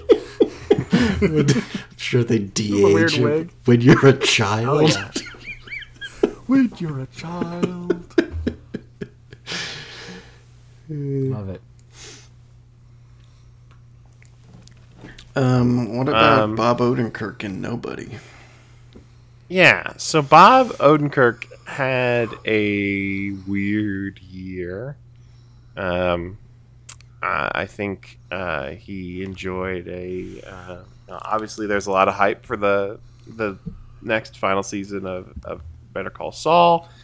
I think his sketch in the latest season of I Think You Should Leave is one of people's favorites. The diner sketch. Mm-hmm. Oh, absolutely. Love it. Triples is best. Yeah, triples. And also in his late 50s, he got in super good shape and made an action movie with Ilya Naishuller, something like that. This is the writer of the John, or no, you're talking about the director, but it's the writer of the John Wick movies, right? Right, and it's the director of Hardcore Henry, I think. Okay, yeah. I thought that name sounded familiar. My internet is slow right now, so I can't double check, but I'm pretty sure that's true. No, I'm pretty sure you're right. Here, I'll check while you're talking. And it's a fun movie. It's sort of like a better John Wick because John Wick is just so simple that you're just sort of watching it for the action. And then it's really in the second and the third one they added a bunch of really, really complicated lore that sort of won, I think, both John and myself over on that as a franchise. Yeah. But that first one is just super straightforward. And this one sort of takes the simplicity of that, but then combines it with a deep lore and a character that actually has emotions and motivation beyond just he got fucked over like in John Wick. And so I guess that's why I wanted to put him on here, because he's like doing what Keanu Reeves does, but he did it better because he's a better actor than Keanu Reeves is. And he's like not quite as good at doing the action as Keanu Reeves is. And he's probably like close to the exact same age as Keanu Reeves. So it's just like having Keanu Reeves up here without having him, basically. But also I think everyone came together and we realized he was one of the people that somehow as a culture we all like. When Bob Odenkirk had that heart attack on the Better Call Saul set this fall, and everyone was getting together and hoping he would be okay, and we're all so relieved that he was. So that's another reason I wanted to just talk about liking him was we had that little scare, and he's an important man to me in pop culture. I'm glad he's still around, still kicking ass. And you're correct, Sean. This is the same director of Hardcore Henry. His first film since Hardcore Henry. Really? I think he has maybe music videos or commercials or something. Pretty mildly pleasing movie. I think the performance is maybe a little too good for this category. Kind of but I'm glad you got the like chance to talk about him. Well, I would agree that it looks a little strange when he's doing some of the action, but I think otherwise it's really fun to see a comedic guy play this guy who seems like a seemingly normal person who's actually like this super badass. And I think he does a good job of convincing me of that. Yeah, I like him. I think he's great. Fun movie. Not an amazing movie. I heard they're talking about Nobody 2. I'm like, no thanks. But, if Bob wants to do it, then I guess I'll check it out. Who's having a great time is David Dastmalchian at the movies this year. That's right. He Breakout had year. The Suicide Squad and Doom. Two of the biggest movies of the year, I think. At least two movies that everyone could watch comfortably at home on HBO Max. Also two movies that seemed like he was going to have an even bigger role than he ended up having. And he will not be getting invited back in the sequels. But I hope that he did enough to establish himself as someone who can play more than just like a one scene, glorified cameo in movies. And get some bigger parts going forward. I mean, he is in the Ant-Mans as part of Paul Rudd's crew, so at least we'll get to see him in Quantum Mania, hopefully. Let's stay in the D's. Colin, what can you tell me about Don Cheadle in Space Jam: A New Legacy? Okay, so as you may or may not remember, there was a new Space Jam movie that came out this year. It was bad. Yeah. It was very bad. Yeah. But Yeah. Don Cheadle played the villain, Al-G Rhythm. Yeah. And I don't know if this character entirely works. It's hard. It's hard to like make a real like functional character in a film like this that is like completely CG and the lead is not a professional actor. But Don Cheadle like tries. He's like doing something. He's having fun. He's not going too over the top. He's not Steve Martin in Looney Tunes Back in Action. Like, he's at about the pitch you would want for a villain in this movie. But, like, it also doesn't matter because this movie is just so soulless and just, like, completely a piece of corporate branding come to life. But I appreciate that Don Cheadle tried under such insurmountable circumstances. He's a pro. Gotta love him. So, yeah. So, Colin, let me ask you this. Mm-hmm. Everyone remembers in the first Space Jam movie, Schwackhammer sends the Monstars to Earth to steal the Looney Tunes so he can bring them back to Moron Mountain as this new attraction. And then later he raises the stakes. He's going to also bring back Michael Jordan and let kids dunk on Michael Jordan and Moron Mountain as well. Yeah. That's his evil plan in the first Space Jam movie. My question for you is a simple one. What was Algae Rhythm trying to do? I don't know. Take over the internet? Take over Warner Brothers properties? I really can't remember. Foil the plans of LeBron James's son to create a basketball video game? I really don't know. It's been a while since I've seen this movie.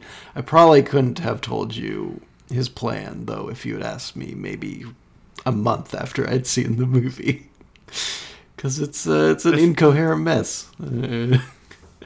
I feel like he already has taken over the internet at the start. Yeah. It's more like his algorithm-generated movie idea was laughed at, and so he like wants to prove that it's a good idea. Yeah. Something like that.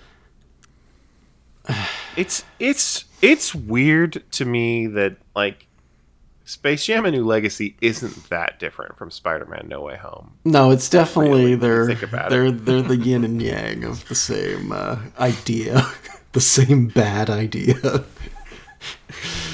But it is, well, I mean, we'll talk about it when we talk about Spider-Man: No Way Home. It's just strange to me that Space Jam got released and people instantly recognized how stupid and cynical and like incoherent from a storytelling perspective was. But Spider-Man: No Way Home comes out doing kind of the same thing and people think it's amazing. And it should be nominated for Oscars. Spider-Man: No Way Home does it. Spider-Man: No Way Home does it even more irrelevantly because there was already Spider-Man Into the Spider-Verse. Sure. So, like, basically, this idea was already executed upon. It's weird. Yeah. Anyway, so all the while, John was looking up something. I've forgotten what it was at this point. Oh, I was looking up the 1997 movie The Peacemaker, starring George Clooney and Nicole Kidman, where they're tracking down Russian nuclear weapons or some bullshit before they get used. Yeah. Reviews were pretty bad. It did fine at the box office, but most people said that it's just a total lack of creativity. So I can't recommend The Peacemaker, guys. I'm sorry. It sounds like it's kind of like a lot of people are describing it as like James Bond without the gadgets, women, or cars. So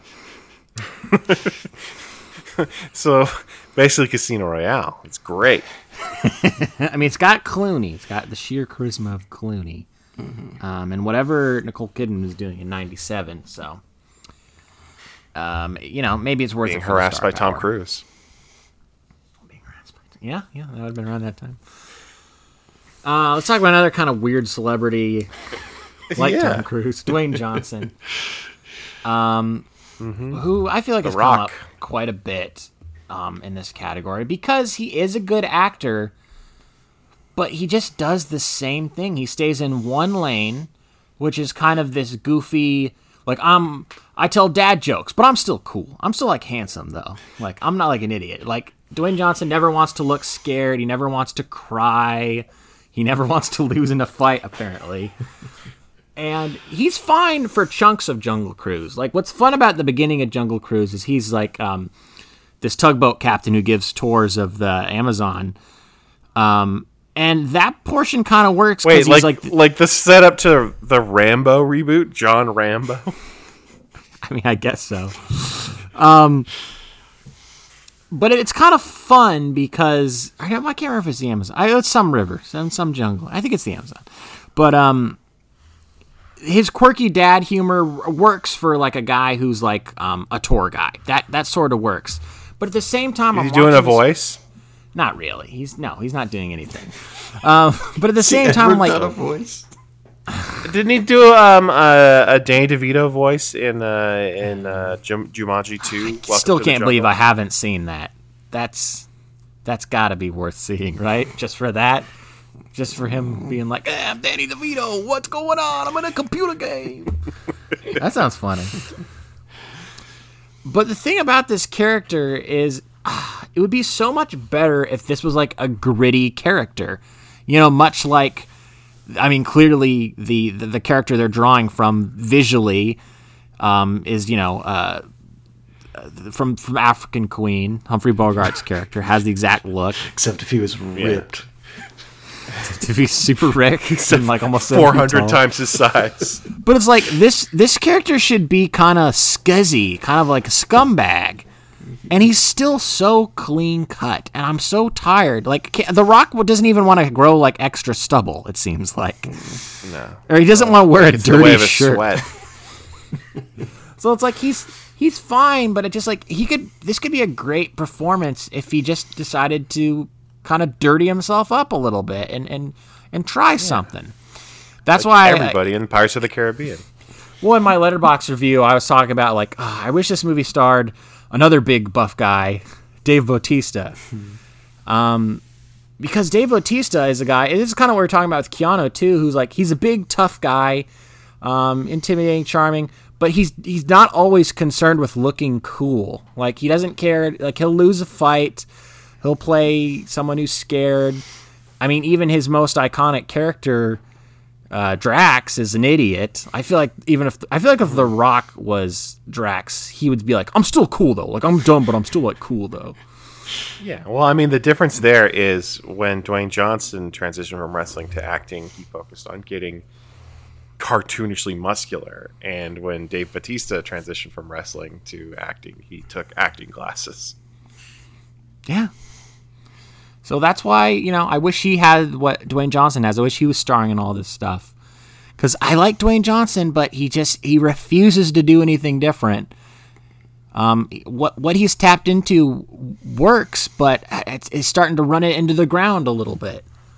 And he's never achieved the heights of a Guardians of the Galaxy. Like, no, his best movie is Fast Five, and yeah, it's funny that you mentioned that, because that's one where he's sort of finally playing a little bit against his type. He's playing an asshole, which he doesn't normally do.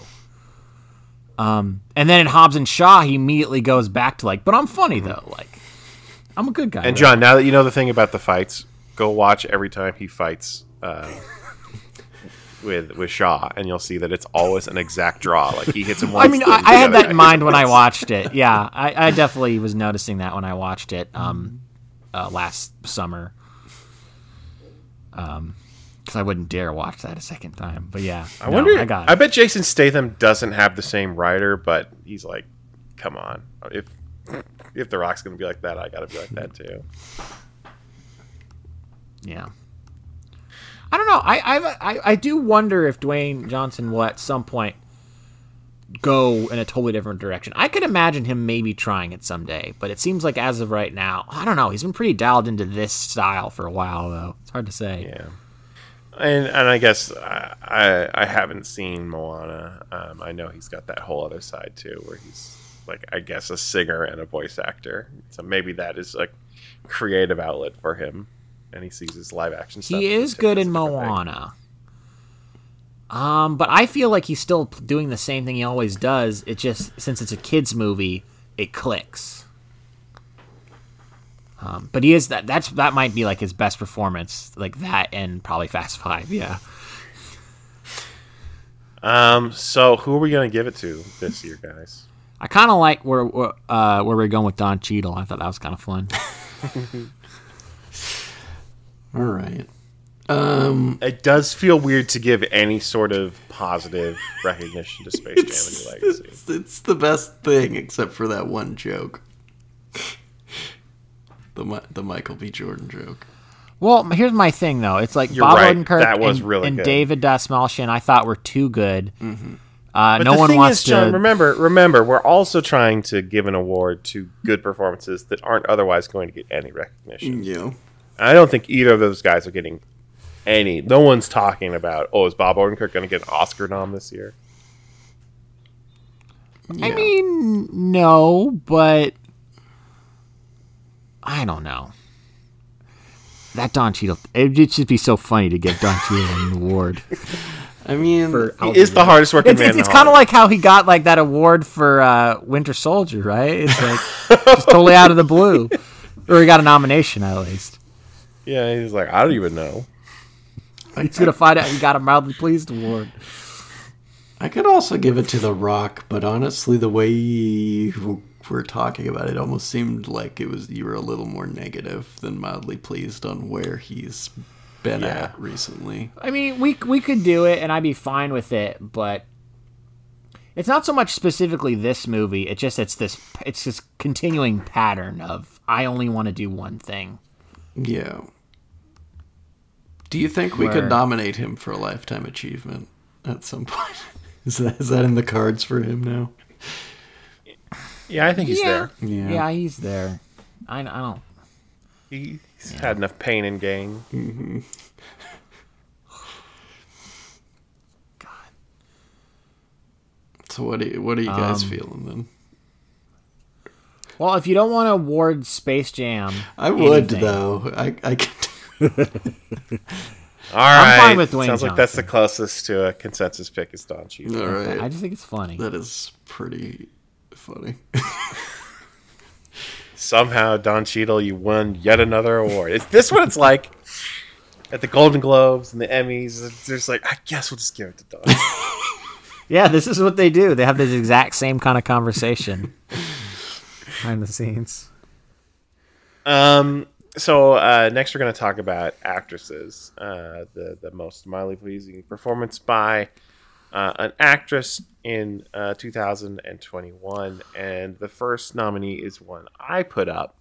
It was Annie Mumolo, who was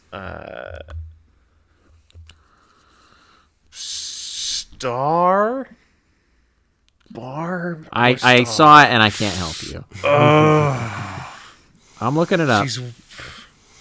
She's one of Barb and Star, the titular characters who go to Vista Del Mar. She's Barb. She's Barb. Okay, so my instinct of Star was wrong. So this was a comedy movie that was written by her and Kristen Wiig. They had previously done Bridesmaids together. I don't know if they've ever written anything else beyond those two comedies, but they don't have to because those are both really funny movies. And Barb and Star Go to Vista Del Mar was a real fun, like early in the year treat that just kind of popped up out of nowhere for me on Hulu. It's a real wacky comedy that's full of people that I recognize. You know, Kristen Wiig is doing the Mike Myers thing, playing multiple parts in makeup. You've got Jamie Dornan, the guy from 50 Shades of Grey, right? Yep. But also that Belfast movie, so like he's getting like real awards recognition. He's funny in this. Dan Wayans Jr. Other, I think, recognizable people show up, but I did not know Annie Mumolo at all. I don't know what else she's acted in. I can't look it up right now. And so I was delighted by her performance, very much in the same way that Bridesmaids sort of put Melissa McCarthy on the map for me, being surrounded by a bunch of other SNL alums and the like. So I think she's great, and I'd like to see more of her, and so I put her up for this award. Thank you for listening to my speech. Yeah, she's fine. I wasn't super crazy about this movie, actually. I was a little disappointed. I think because I didn't like the spy angle. That it gets very Austin Powers, and that wasn't really the direction I wanted it to go in. Yeah. I would have rather this been more of a slice of life, but with two fish out of water type characters, not like Austin, like Goldmember or whatever it becomes. It's a little weird, but it's still fun. I had a good time. If it was on TV, I'd probably watch it. It's something to put on. Colin, you haven't seen this one, right? It has our favorite thing, your favorite running joke of all time. They actually put it in a movie, which is when a town hates someone enough, they put them in a giant cannon and launch them out of town. They actually do it in a movie. Yeah, there are some really good bits in this. That being one of them, definitely. Actually, I really like Jamie Dornan. It's like he sings like a song about seagulls or something. That was pretty good. Yeah, There's great moments. Just overall, he plays a little weird. Really interesting character. I feel like I never really knew where that character was going. No, it's very strange. It's good sport. Someone else's good sport is Emily Blunt. Oh, I feel like I love Emily Blunt, but I feel like she's been in this category quite a bit because she does so many kind of generic blockbusters. But at the same time, it's like, good for her for like getting the work. There can't be a lot of good roles for women in like blockbusters. So, she's given her best go, and I think this is probably one of her more successful performances in recent years. I don't know. I guess she's good in A Quiet Place. Which also came out this year. Quiet Place 2 came out this year. I didn't see it. I bet that's pretty good. Did it sneak out at the end of 2020, or was that this year that it came out? That one's hard to track because COVID pushed it around so many times. COVID kept pushing it because it was going to come out in March of 2020 originally. I think it might have come out in March or April of this year. I just feel like that was the first big theater hit of this year because it wasn't released on streaming. It was only released in theaters, and people actually went to see it because it was around the time that COVID cases were starting to go down. Yeah, pre-Delta. Yeah. I swear they're like bags of chips with A Quiet Place 2 on them in like 2019. Like it just seems like it took so long for it to come out. I should watch that. I like the first Quiet Place. We're talking Jungle Cruise. This is pretty much the same character Rachel Weisz plays from The Mummy, except a little less interesting, where it's like someone who's like more of a kind of a smart, fancier person is out this action scenario. Oh no. But she's solid. She puts in the work. Gets the job done. Weird does not really have chemistry with Dwayne Johnson, but I don't know if any woman does. There's something about Dwayne Johnson that feels very asexual. Yeah. In all of his roles, so it's always weird. Love is his body. His only love is his body. It's just weird anytime there's any hint of even a romance, or maybe I'm being movie. I think also he has big dad energy, so like it seems like a lot of time he becomes a father figure to the young women in his movies instead of a potential love interest. I would like even Hobbs and Shaw, like that was the vibe I got, even though it's supposed to be a sort of romantic tension. But I think Emily Blunt does the best she can with the role. Here's my rewrite. I just came up with it right now. Make her the tugboat captain. Make her the scummy tugboat captain who does tours and then has to take people on an adventure. Why Dwayne not? Johnson's the academic. Dave Bautista's the academic. Oh yeah, because he wears those tiny Put glasses. some Blade. tiny glasses on him. He has these tiny glasses. He's like, oh dear. They have to like shrink him down though, right? He's just so burly. They do Captain America 1 technology on him. To make a little Yeah. small Dave Bautista. Yeah. Oh, this is so good. You know who else is in this Yikes. movie who should also be the captain? There's so many people who could have played this role better than Dwayne Johnson. Paul Giamatti's in this movie, and I would have loved to see him as the tugboat. God. I Uh, just rewatched. Yeah. Oh, go ahead. He plays like a dock owner, or some like ship owner who has a parrot on his shoulder and a big hat. He's over the top, and it's amazing. Great. Should we talk about Gal Gadot in Zack Snyder's Justice League? So things were bad for Gal Gadot going into 2021 because 2020 gave us, at the beginning, her Imagine video, and at the end, Wonder Woman 1984. A movie that I think collectively we were fine on, but Oh, yeah. America hated. Oh, yeah, worst movie. Did a few months later, our return to Wonder Woman in Zack Snyder's Justice League redeem her? I mean, I don't know. She's fine. Kind of my thing with Gal Gadot. Now that I've seen, I watched the Fast movies that I hadn't seen that she's in, or that I'd forgotten about. I'd forgotten that she was in them. Yeah. And I watched Keeping Up with the Joneses, that immortal classic from a handful of years ago with Zach Galifianakis, Sure. Isla Fisher.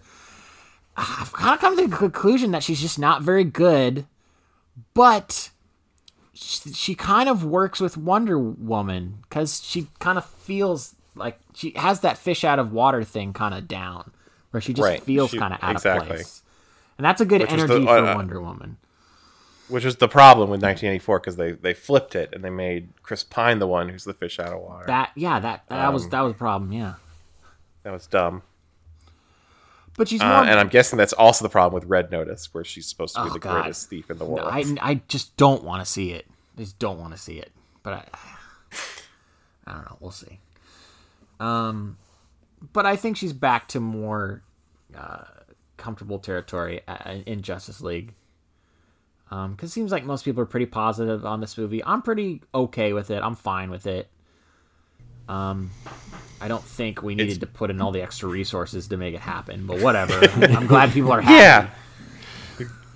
Well, except now they're furious because of all the rumors about the Flash multiverse movie. True. Yeah, well, there's always something around the corner to piss people off. They gave people this false hope that Zack Snyder's Justice League would turn into Warner Brothers giving Zack Snyder billions of dollars to make a bunch of superhero movies, which is not the case. And also, the movie he set up at the end of Zack Snyder's Justice League is a movie I extremely don't want to ever see anyways. I'm happy. No. Definitely not. I want to know what happens now. You talking about the future? Yeah, time? they set up like absolutely not. they set up. Okay, so Colin, what you need to I know don't about know. Justice Actually, League? now I'm rethinking. It sounds complicated. Maybe we should just move on. Just when you were starting to wind yourself up, I was like, I don't know, maybe. Okay, well, Gal Gadot's also in the trailer for Death on the Nile. I think she's the Death on the Nile, which sounds like a good role for her. But also, I just wanted to bring up that trailer because Armie Hammer's all up in that business. Oh man, yeah, it seems like he's in it too much to where they can't take him out of it. The studio went out and said it was too expensive to reshoot this whole movie because he's too pivotal a role, so he's just in it. Especially when this movie is going to make no money. Yeah. No one. Well, but that's the thing. That's the thing they don't know because the other one, Murder on the Orient Express, did make a lot of money. Yeah, and really well. And I mean, I don't know if Belfast is doing anything besides getting awards hype, but Katie Branagh needs another hit. Sure. So, what you saw Artemis Fowl? Oh God, yeah, I did. I forgot about that.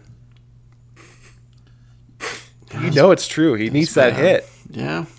You know what I forgot is that Russell Brand is also in Death on the Nile, and I don't know if you guys have been following him, but he's kind of low key become a really bad guy.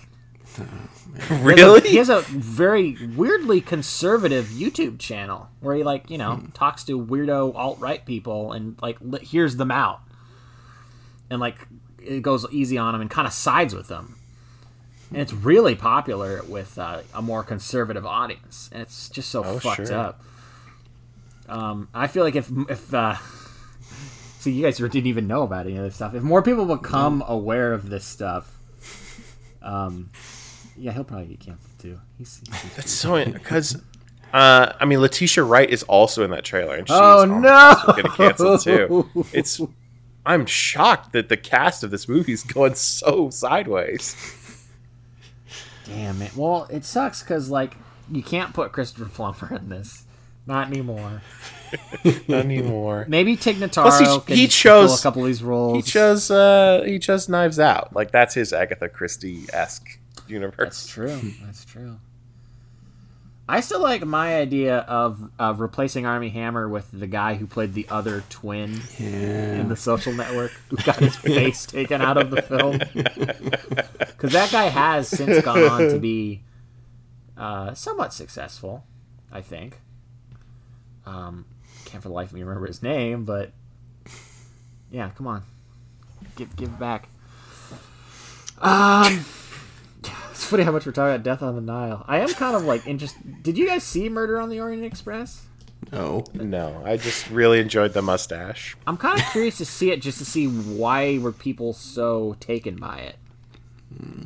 Is it just maybe just the strength of that original story that it's still so good? I'm sure. I mean those Agatha Christie murder mysteries are fun.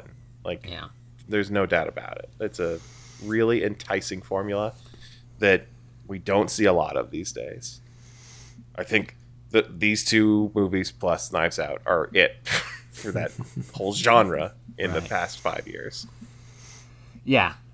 Just a shame that they're putting together the most problematic cast they could.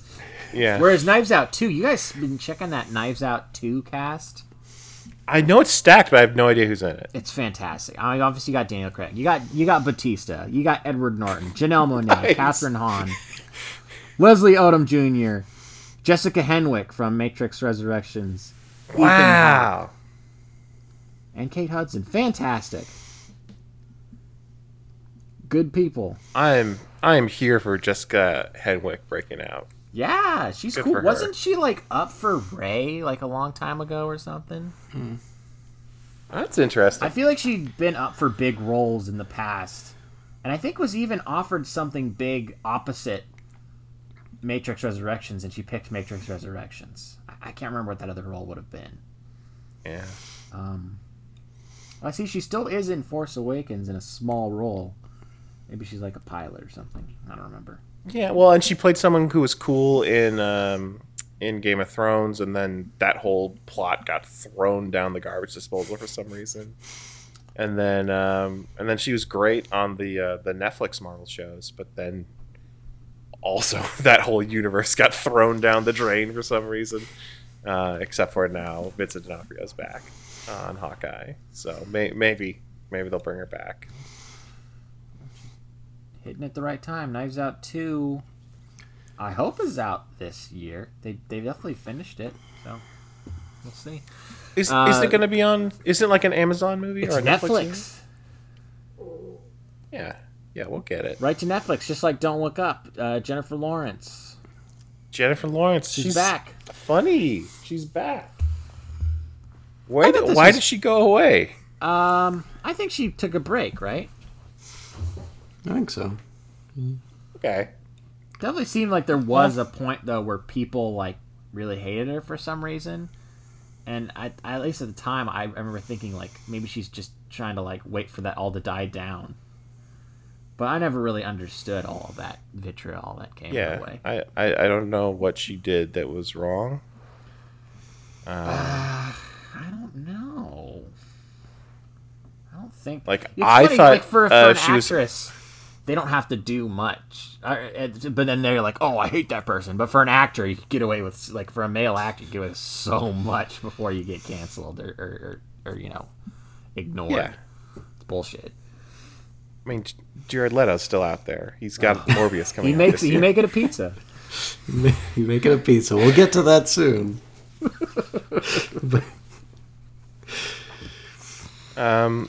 But yeah, she is the co-lead in Don't Look Up. I think you would say that her and Leonardo DiCaprio are the two main characters of that movie. And in a movie with a really stacked cast. I mean, it's got Mark Rylance and Meryl Streep as well. She is both a sympathetic character that you really feel for her and what she's going through, and also a funny character because this is a comedy. They've got this recurring joke about a general who sort of like nickel and dimes their group into paying for free snacks, and she's just like. She's pissed about it, but it's not about like the money. It's just like, why would he do this? He's so successful. He doesn't need our money. Why would he do this to us? And she just keeps coming back to it in unexpected scenes. And I think those are some of the biggest laughs in the whole movie. Partly because the movie is so infuriating that you almost don't want to laugh. But I think she's great. Yeah, I'm glad she's back. I think aren't her and Adam McKay doing another movie together coming up? I thought they were. Hold on. Scroll. This is super fun. Hearing me scroll through Wikipedia. Yeah, get in there. Well, you're the only one who can scroll between the three of us, so we're counting on you. Bad Blood, about that whole Theranos. Elizabeth Holmes. Do you guys kind of remember that headline? Yeah. Well, she just got sentenced. Yeah. I'm pretty sure Jennifer Lawrence was going to be in that. There's definitely a movie being made of it. Oh, cool. It seems like pretty good casting. Yeah. So yeah, we'll see. I don't know. I've been kind of iffy on Adam McKay these days. Now that he's more, I don't know, political. But I don't know. This is interesting. Like, Don't Look Up is an interesting movie. I liked it fine. I don't know. I'm down to see him continue down this rabbit hole, at least for a little bit longer. Yeah. I mean, we're not going to get another Talladega Nights. So I mean, him and Will Ferrell are broken up, so that's not happening. So we'll just keep those fun memories in the past, you know. Well, but also those types of comedies like don't get made anymore. It just doesn't happen. Yeah, I guess it's true. Yeah. But the kind of comedies that do get made are House of Gucci, right? No one talks about it. Yeah. Yeah. I mean, that's the weird thing about this movie. It's that like some of the acting choices are they are so heightened that it does almost feel like they're in a comedy. I mean, especially Jared Leto in this movie, really over the top. I thought about nominating him for most mildly pleasing actor, but I'm just like, I'm not even, I don't know. I guess I come out on the side of it being a fun performance, even though it's maybe not right for the movie. But I don't even know if the movie knows what's right for it, honestly. Colin, did you see the SAG nominations today? I didn't. Jared Leto got a SAG nomination. Of course. I think I feel like he's just going to get nominated for an Oscar in a ridiculous performance. The SAG nominations are fucking insane this year. They look like the Golden Globes. Yeah. They totally fucked up. It's crazy. But yeah, this performance from Lady Gaga in House of Gucci I guess I like overall. It's just weird how it has this baggage of like how playing this part ruined her life because she went so method on it, in it, around it. I don't know. She just lived this character. And you watch the performance and you're like, could she have come up with a more believable accent if she's spending that much time in this character? But maybe she just committed to this ridiculous accent so hard that she was like, this over the top accent is just going to become my truth. And that's just how she approached it. Well, yeah, that was her thing, right? She said, like, I became this character. I started to live like this character. Yeah. I mean, it's a little insane. It's a perfectly fine performance. I liked her in it overall. She's very good with Adam Driver. They make a good couple in this. Adam Driver's pretty great in this movie, actually. But who cares? Because this movie's just like fine overall. Still stoked to see it, though. I can't wait to watch this. Because it's going to get a bunch of Oscar nominations, I guess. Because why not? I don't know. We'll see. Well, it's got the SAG nominations, and that's usually an indicator. It's Jared Leto and Lady Gaga will probably nominated for Oscars now. Those pretentious things she was saying are exactly the sort of things that, like, Daniel Day-Lewis would also say. Like, yeah. Oh yeah. Who knows where this is going to go? This could be her Oscar, and I think she deserves it. Let her have it. But are we also going to give her a Mildly Pleased award? I don't know, man. I don't know. Maybe. I'm not sure what the clear-cut winner is here. Has Emily Blunt won before? You said she's been nominated. I feel like she was nominated for... Oh, God, now I have to look it up, right? I don't remember. I just feel like she has, right? She must have been. No, she was actually nominated for the first Mildly Pleased Awards that we were just talking about. Oh, wow. Huh. For the what? 5-year engagement. Oh, my gosh. I haven't thought about that movie in a long time. And then she was also nominated in 2014 for Edge of Tomorrow.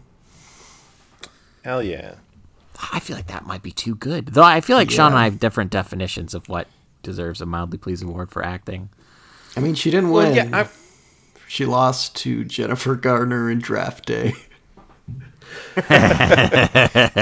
So maybe it was I totally understand and appreciate your justification, John, and your reasoning. I kind of like that because it seems less mean-spirited than my approach.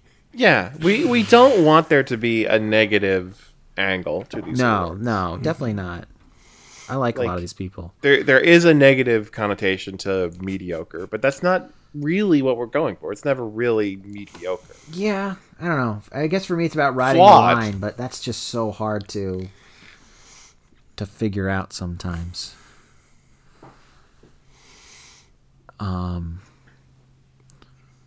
So I don't know what my favorite of these is.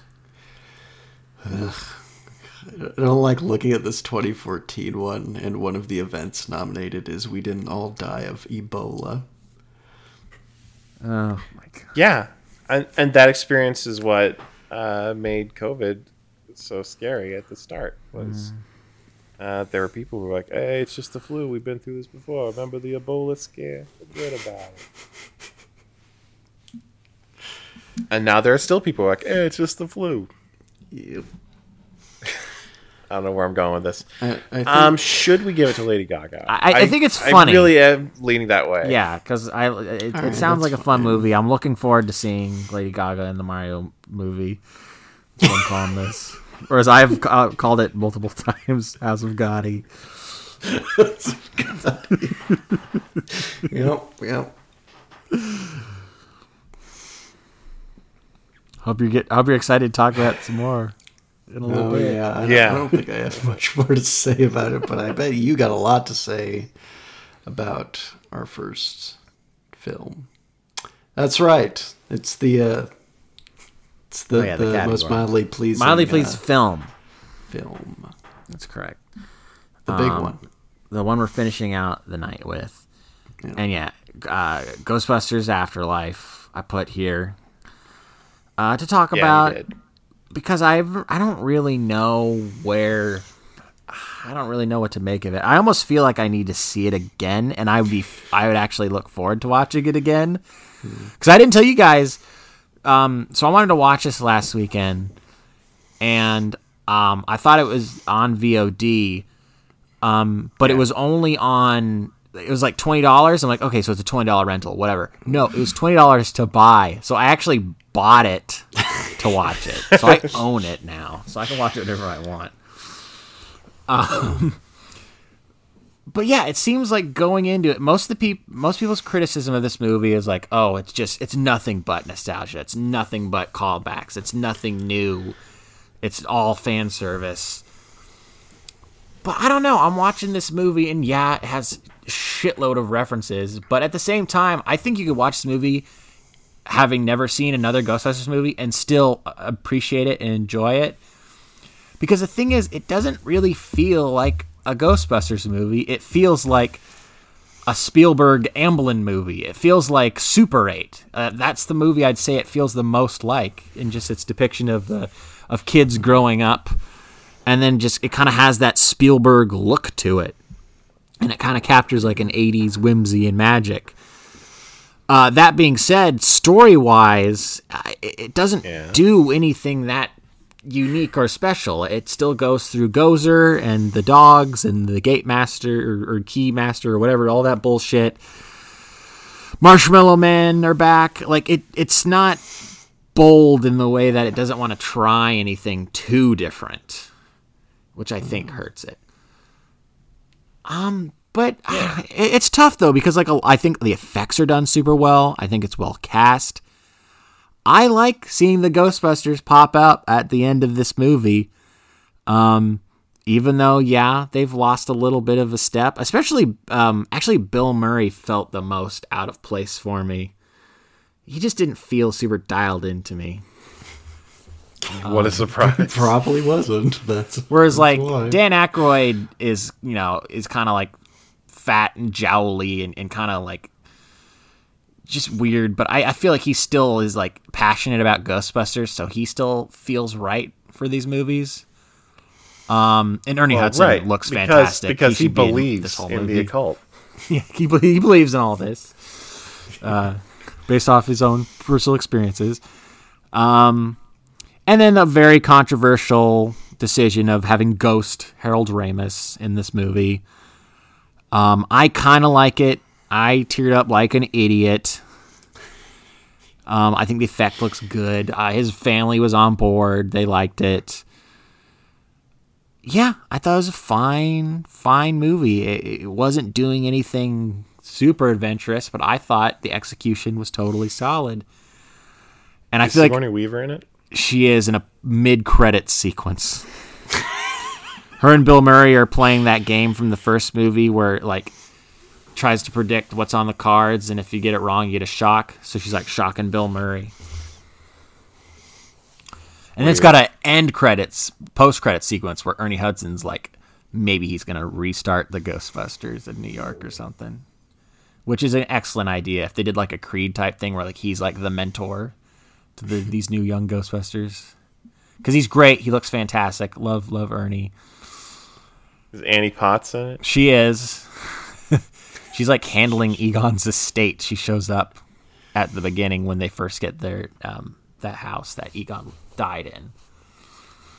Is Rick Moranis in it? That's the one they didn't get because he's pretty much retired, except for the Goldberg's cameo and that weird cell phone commercial that he's in with Ryan Reynolds.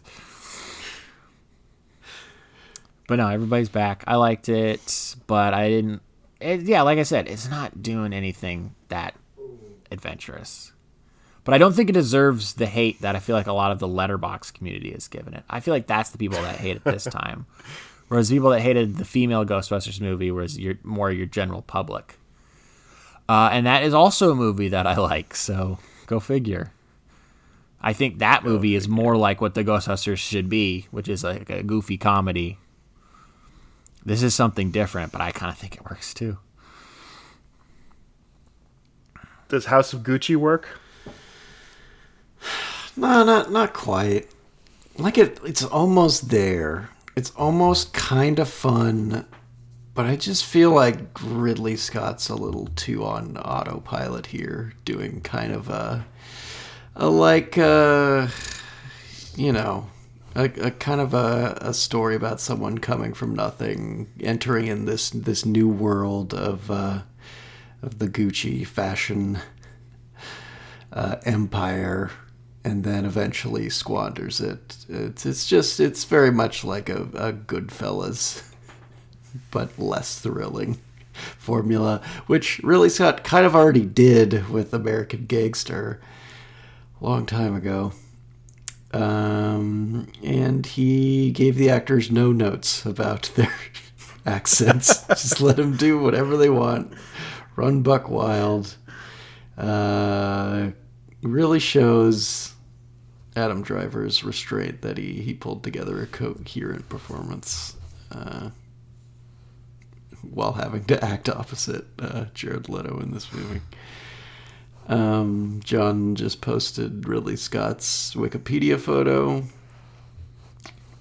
He definitely looks pissed off at You know what I think he's pissed off? Yeah, exactly. Millennials. In this picture. Because they didn't go to see The Last Duel. I think this is the problem, though, is that we just don't get his movies because we're millennials. That's true. Damn millennials. Yeah. I cannot believe he is 84 years old and had 2 movies out in 2020. It's crazy. Insane. Gotta give him prompts. I just don't know if he should still be directing movies. It's already working on the next one. Yeah. For Apple TV Plus. I'm sure he's thrilled about that. But making an internet movie. Something for the millennials this time. A movie that went to HBO Max. Yeah. And we reviewed on this. Well, not on this show, but on our regular gig, the pick. It's not really a gig because we don't get paid, but we have a lot of fun. The Many Saints of Newark was so many saints. So many saints. Yeah, it's a Sopranos prequel, actually. Yeah, it was fine. It just was a weird story to tell because the conclusion we came to was that Dickie Moltisanti, who the movie revolves around, is just kind of a loser. Yeah. Well, I mean, but that's also sort of the lesson that Sopranos is trying to teach us, is that despite the money and the women and the power, these guys are jokes. That's true.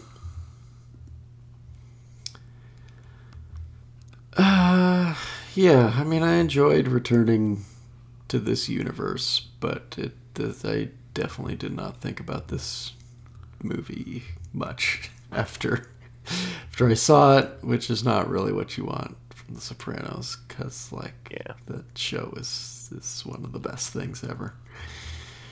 And of course, the Sopranos heads who are still checking in on the Sopranos subreddit every day now hated this movie.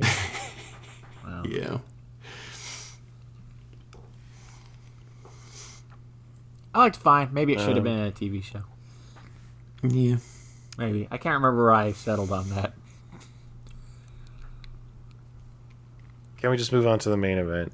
Can we just skip the one after that, too? I don't really want to talk I about think we could, yeah. Okay. We're not going to talk about Justice League. Zack Snyder's Justice League. Okay. It's fine, whatever. Yeah, it's good, I guess. It's too goddamn long. Look, a main event. Okay. Spider-Man No Way Home. We put it up there. I don't think it's the only Marvel movie that deserves to be in this conversation. I think the Eternals also had a lot of things going for it, but also had some problems. And Black Widow as well. A movie that I liked, but I know other people thought was tedious. Could have contended in this category.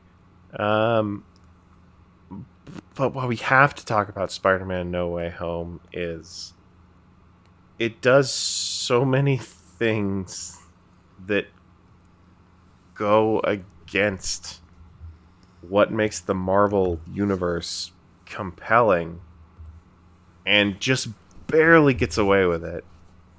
That I'm terrified that this is the direction things are going in with the new Doctor Strange movie. It's the direction they flirted with in the other Doctor Strange movie and in WandaVision and certainly in Loki. It's even what DC's gonna do now with their Flash. It's what DC's doing now. It's what they already did. Again, I can't hit enough how weird it is that they already made Spider-Man Into the Spider-Verse and then they still made this Spider-Man movie. Like, it doesn't make sense to me. And I'm coming at this from someone who enjoyed like a lot of the moments in this movie and I think rated it more highly than either of you on Letterboxd. But like the thing that makes the Marvel movies compelling is that it's a connected universe and things are changing and the appeal of this new phase was seeing like what life is like after Thanos erased people and brought them back and superheroes saved the whole universe and that was such it was the best part of the last Spider-Man movie, the second Spider-Man movie, Far From Home. Which ends up being my favorite of the Spider-Man trilogy, because now they're fucking obsessed with multiverses and time travel, and it just feels like it doesn't matter that it's connected anymore because it's all bullshit. You know? Yeah, like they could introduce anything, like fucking Neo from the Matrix could jump in there with.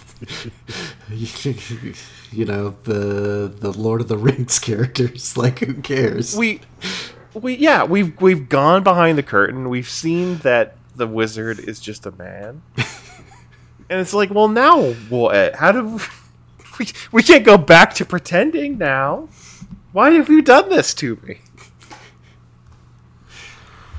Yeah, it's a little strange. It kind of makes it hard to get invested in these characters and their stories when you know that their timelines and events can be rearranged and switched out and that there's so many different versions of each character and there's no rules. Yeah.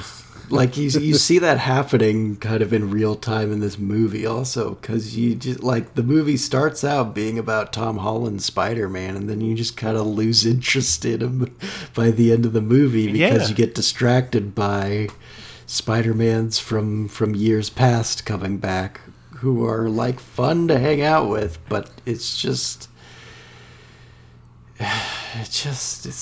seems like they're there for nostalgia's sake at the end of the day. They serve very little storytelling purpose. Yeah, and I wholly agree. I'm more excited about Tobey Maguire and Andrew Garfield than I am Tom Holland during the last act of this movie. Which doesn't make sense. It's supposed to be the big emotional finale. It's supposed to be, the completion of Tom Holland Spider-Man's journey from being a regular person to being a superhero. But I'm just distracted with moments like Tobey Maguire complaining that his back hurts, or Andrew Garfield getting to save MJ to make up for Gwen's death in The Amazing Spider-Man 2. And just like the more you think about it, the more it fucks things up. It's infuriating to me. I can't enjoy it because I can't switch my brain off.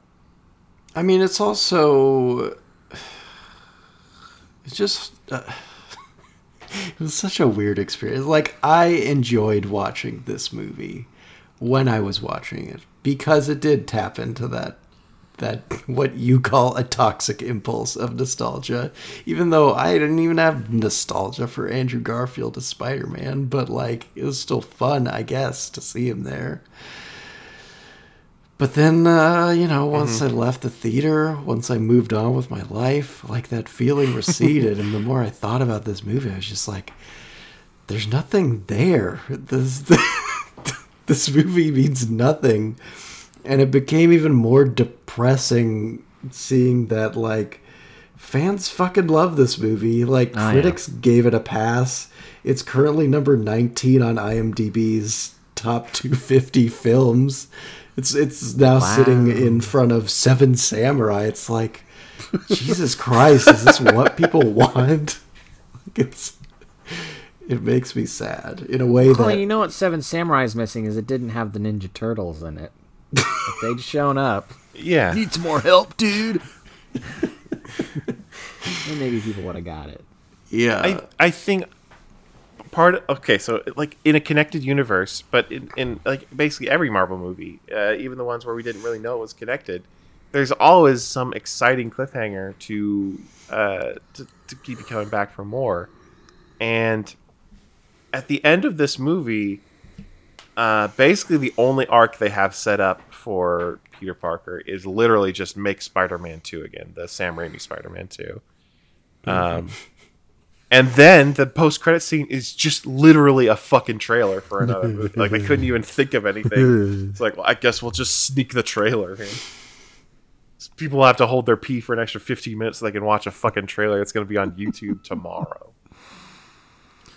Yeah. I don't know. I just assume Marvel's kind of out of ideas. Like, I was very... skeptical that they would be able to continue this incredible hot streak that they had for so many years after Endgame. And I'd be very surprised if they could turn it around at this point, even though, like, it from Spider-Man No Way Home's box office numbers, I'm sure they'll continue to be successful, but I don't know if the movies will be that good. So, here's my thing.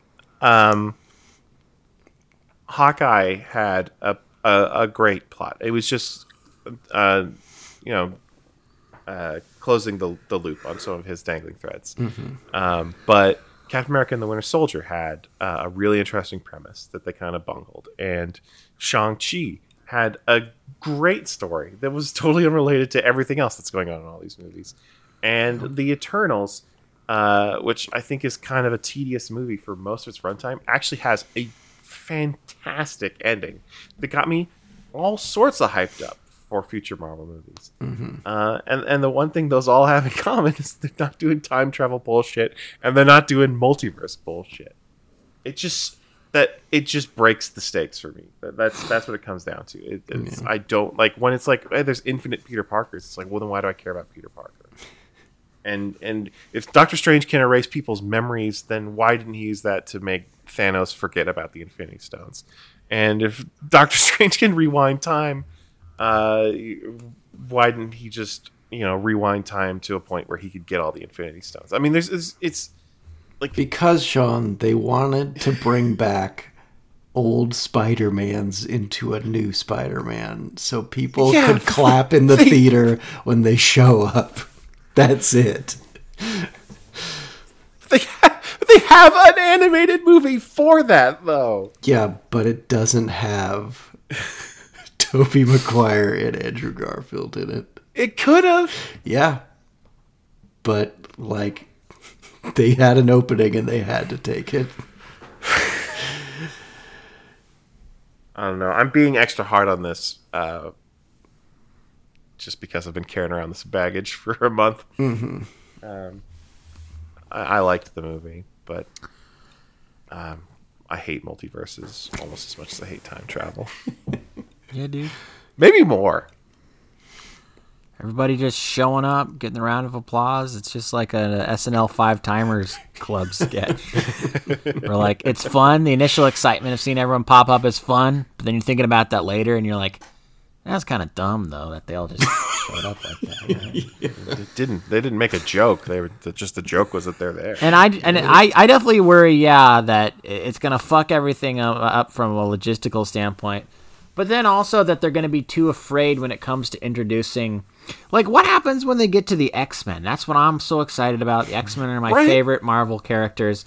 Are they gonna like piggyback them at the end of like Fantastic Four 2? And then people are going to be upset by whoever they cast as Wolverine, so they're going to bring in Hugh Jackman Wolverine from a different dimension. Anything can happen. Or are they going to be like the X-Men are invading our reality from another reality? Oh my god! Like that doesn't work with the premise of these characters. Doctor Strange ruined everything, and I think that we need to kill him. See, I mean, the thing is, like Doctor Strange and to a lesser extent Scarlet Witch have had these powers, and they've been like okay up until 2021. Doctor Strange used time travel, but in fun ways that you didn't have to like worry about how that affects continuity. And WandaVision did its reality altering thing, but just as the setup for the premise of a TV show, and not as something that's actually changing the reality of the Marvel universe. But then with Loki and now What If and Spider-Man and this next Doctor Strange movie, I'm really worried that it's just going to make it impossible to care about the continuity, which it's like after 20 whatever movies, why are you throwing that away? Why are you doing this? What is there to gain? And it's like Colin said, well, you could get the audience to applaud because Andrew Garfield showed up. Yeah. I kind of liked Loki, though. That's the problem. The stuff isn't bad enough. They need to make the stuff more bad so that people are pissed off. At least, well, no, I mean, that's the silver linings. At least it's not bad. It's just they're making it way more complicated for bad reasons, for fan service. They know they can make these movies tighter and better. You're just talking about Shang-Chi. Like, they know they can do these isolated good stories. But I don't know. For some reason, when it comes to the heavy hitters like Spider-Man, they got to do something like this, which is fun, initially fun, but in the long term, we're going to be like, they probably could have done something better than that, right? Probably should have done that. Probably should have done that. Yeah, Sling Blade gonna show up. It's possible. He'll be Peter Parker's only friend in the new one. That'd be good, right? He's just a baller. Get this new one. We'll get Raimi back because he's doing Doctor Strange, so he's back in the mix. He'll just remake Spider-Man 2. Yeah, why not? Because who knows anything about I mean, what are they going to do? They're not going. Are they just going to?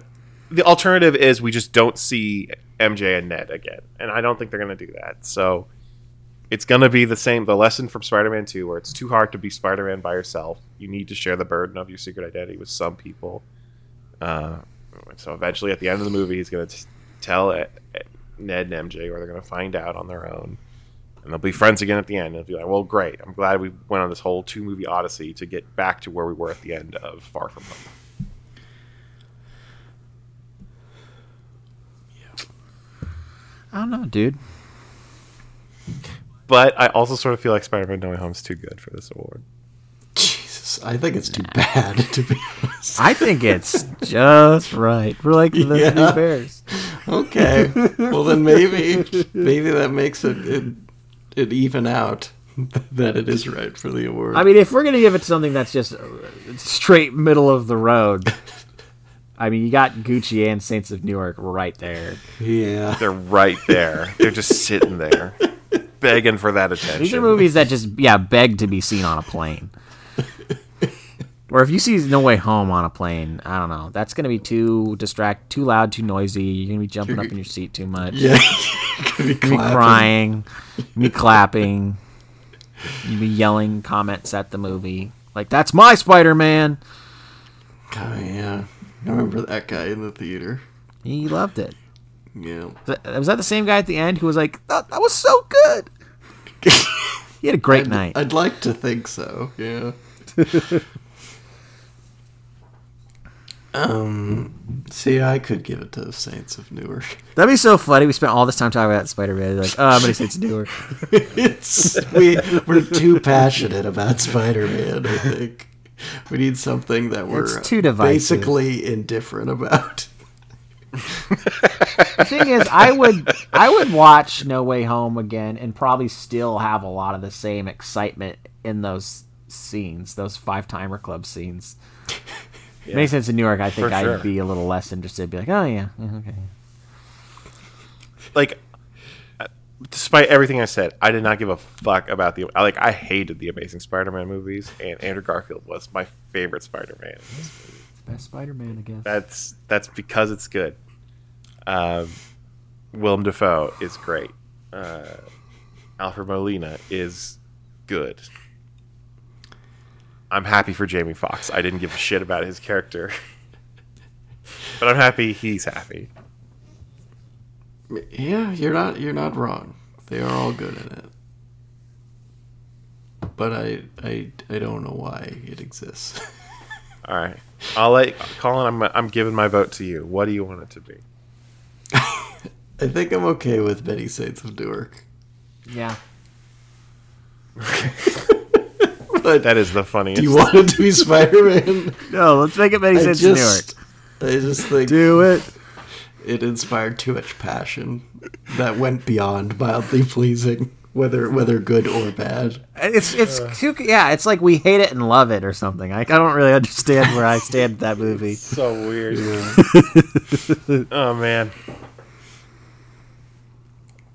It doesn't need anything from us. Like, it's one of the biggest movies of all time. Commercially, it's apparently one of the biggest movies of all time. Critically, at least with the fans. I mean, it's going to sweep the MTV Movie Awards. Yeah, no doubt about it. Yep. Even though it does not have the best kiss. They'll give it best kiss. They'll give it like Spider-Man best trio reunion special with Spider-Man. Something very specific that only it could win.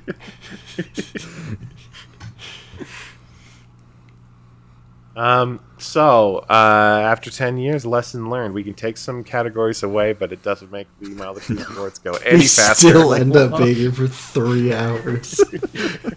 God. You just can't help it. I wish you guys could have heard the version of the podcast I just heard where you guys sounded like Cylons the whole time. Oh, no. It was a lot of fun, but I think I understood most of everything you said. And it was fun to do this. Head over to mildlypleased.com where we're going to actually talk about the things we like super liked the most, like our absolute favorite stuff of 2021.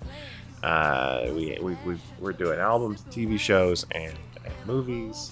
And then maybe I'll do something for video games. Who knows? And we're also going to be doing a most anticipated of the year podcast pretty soon. So look forward to that, and we'll probably go back to doing the pick sometime around after that. Subscribe to Mildly Pleased on Apple Podcasts or whatever else you use to find podcasts, and we'll speak to you next time.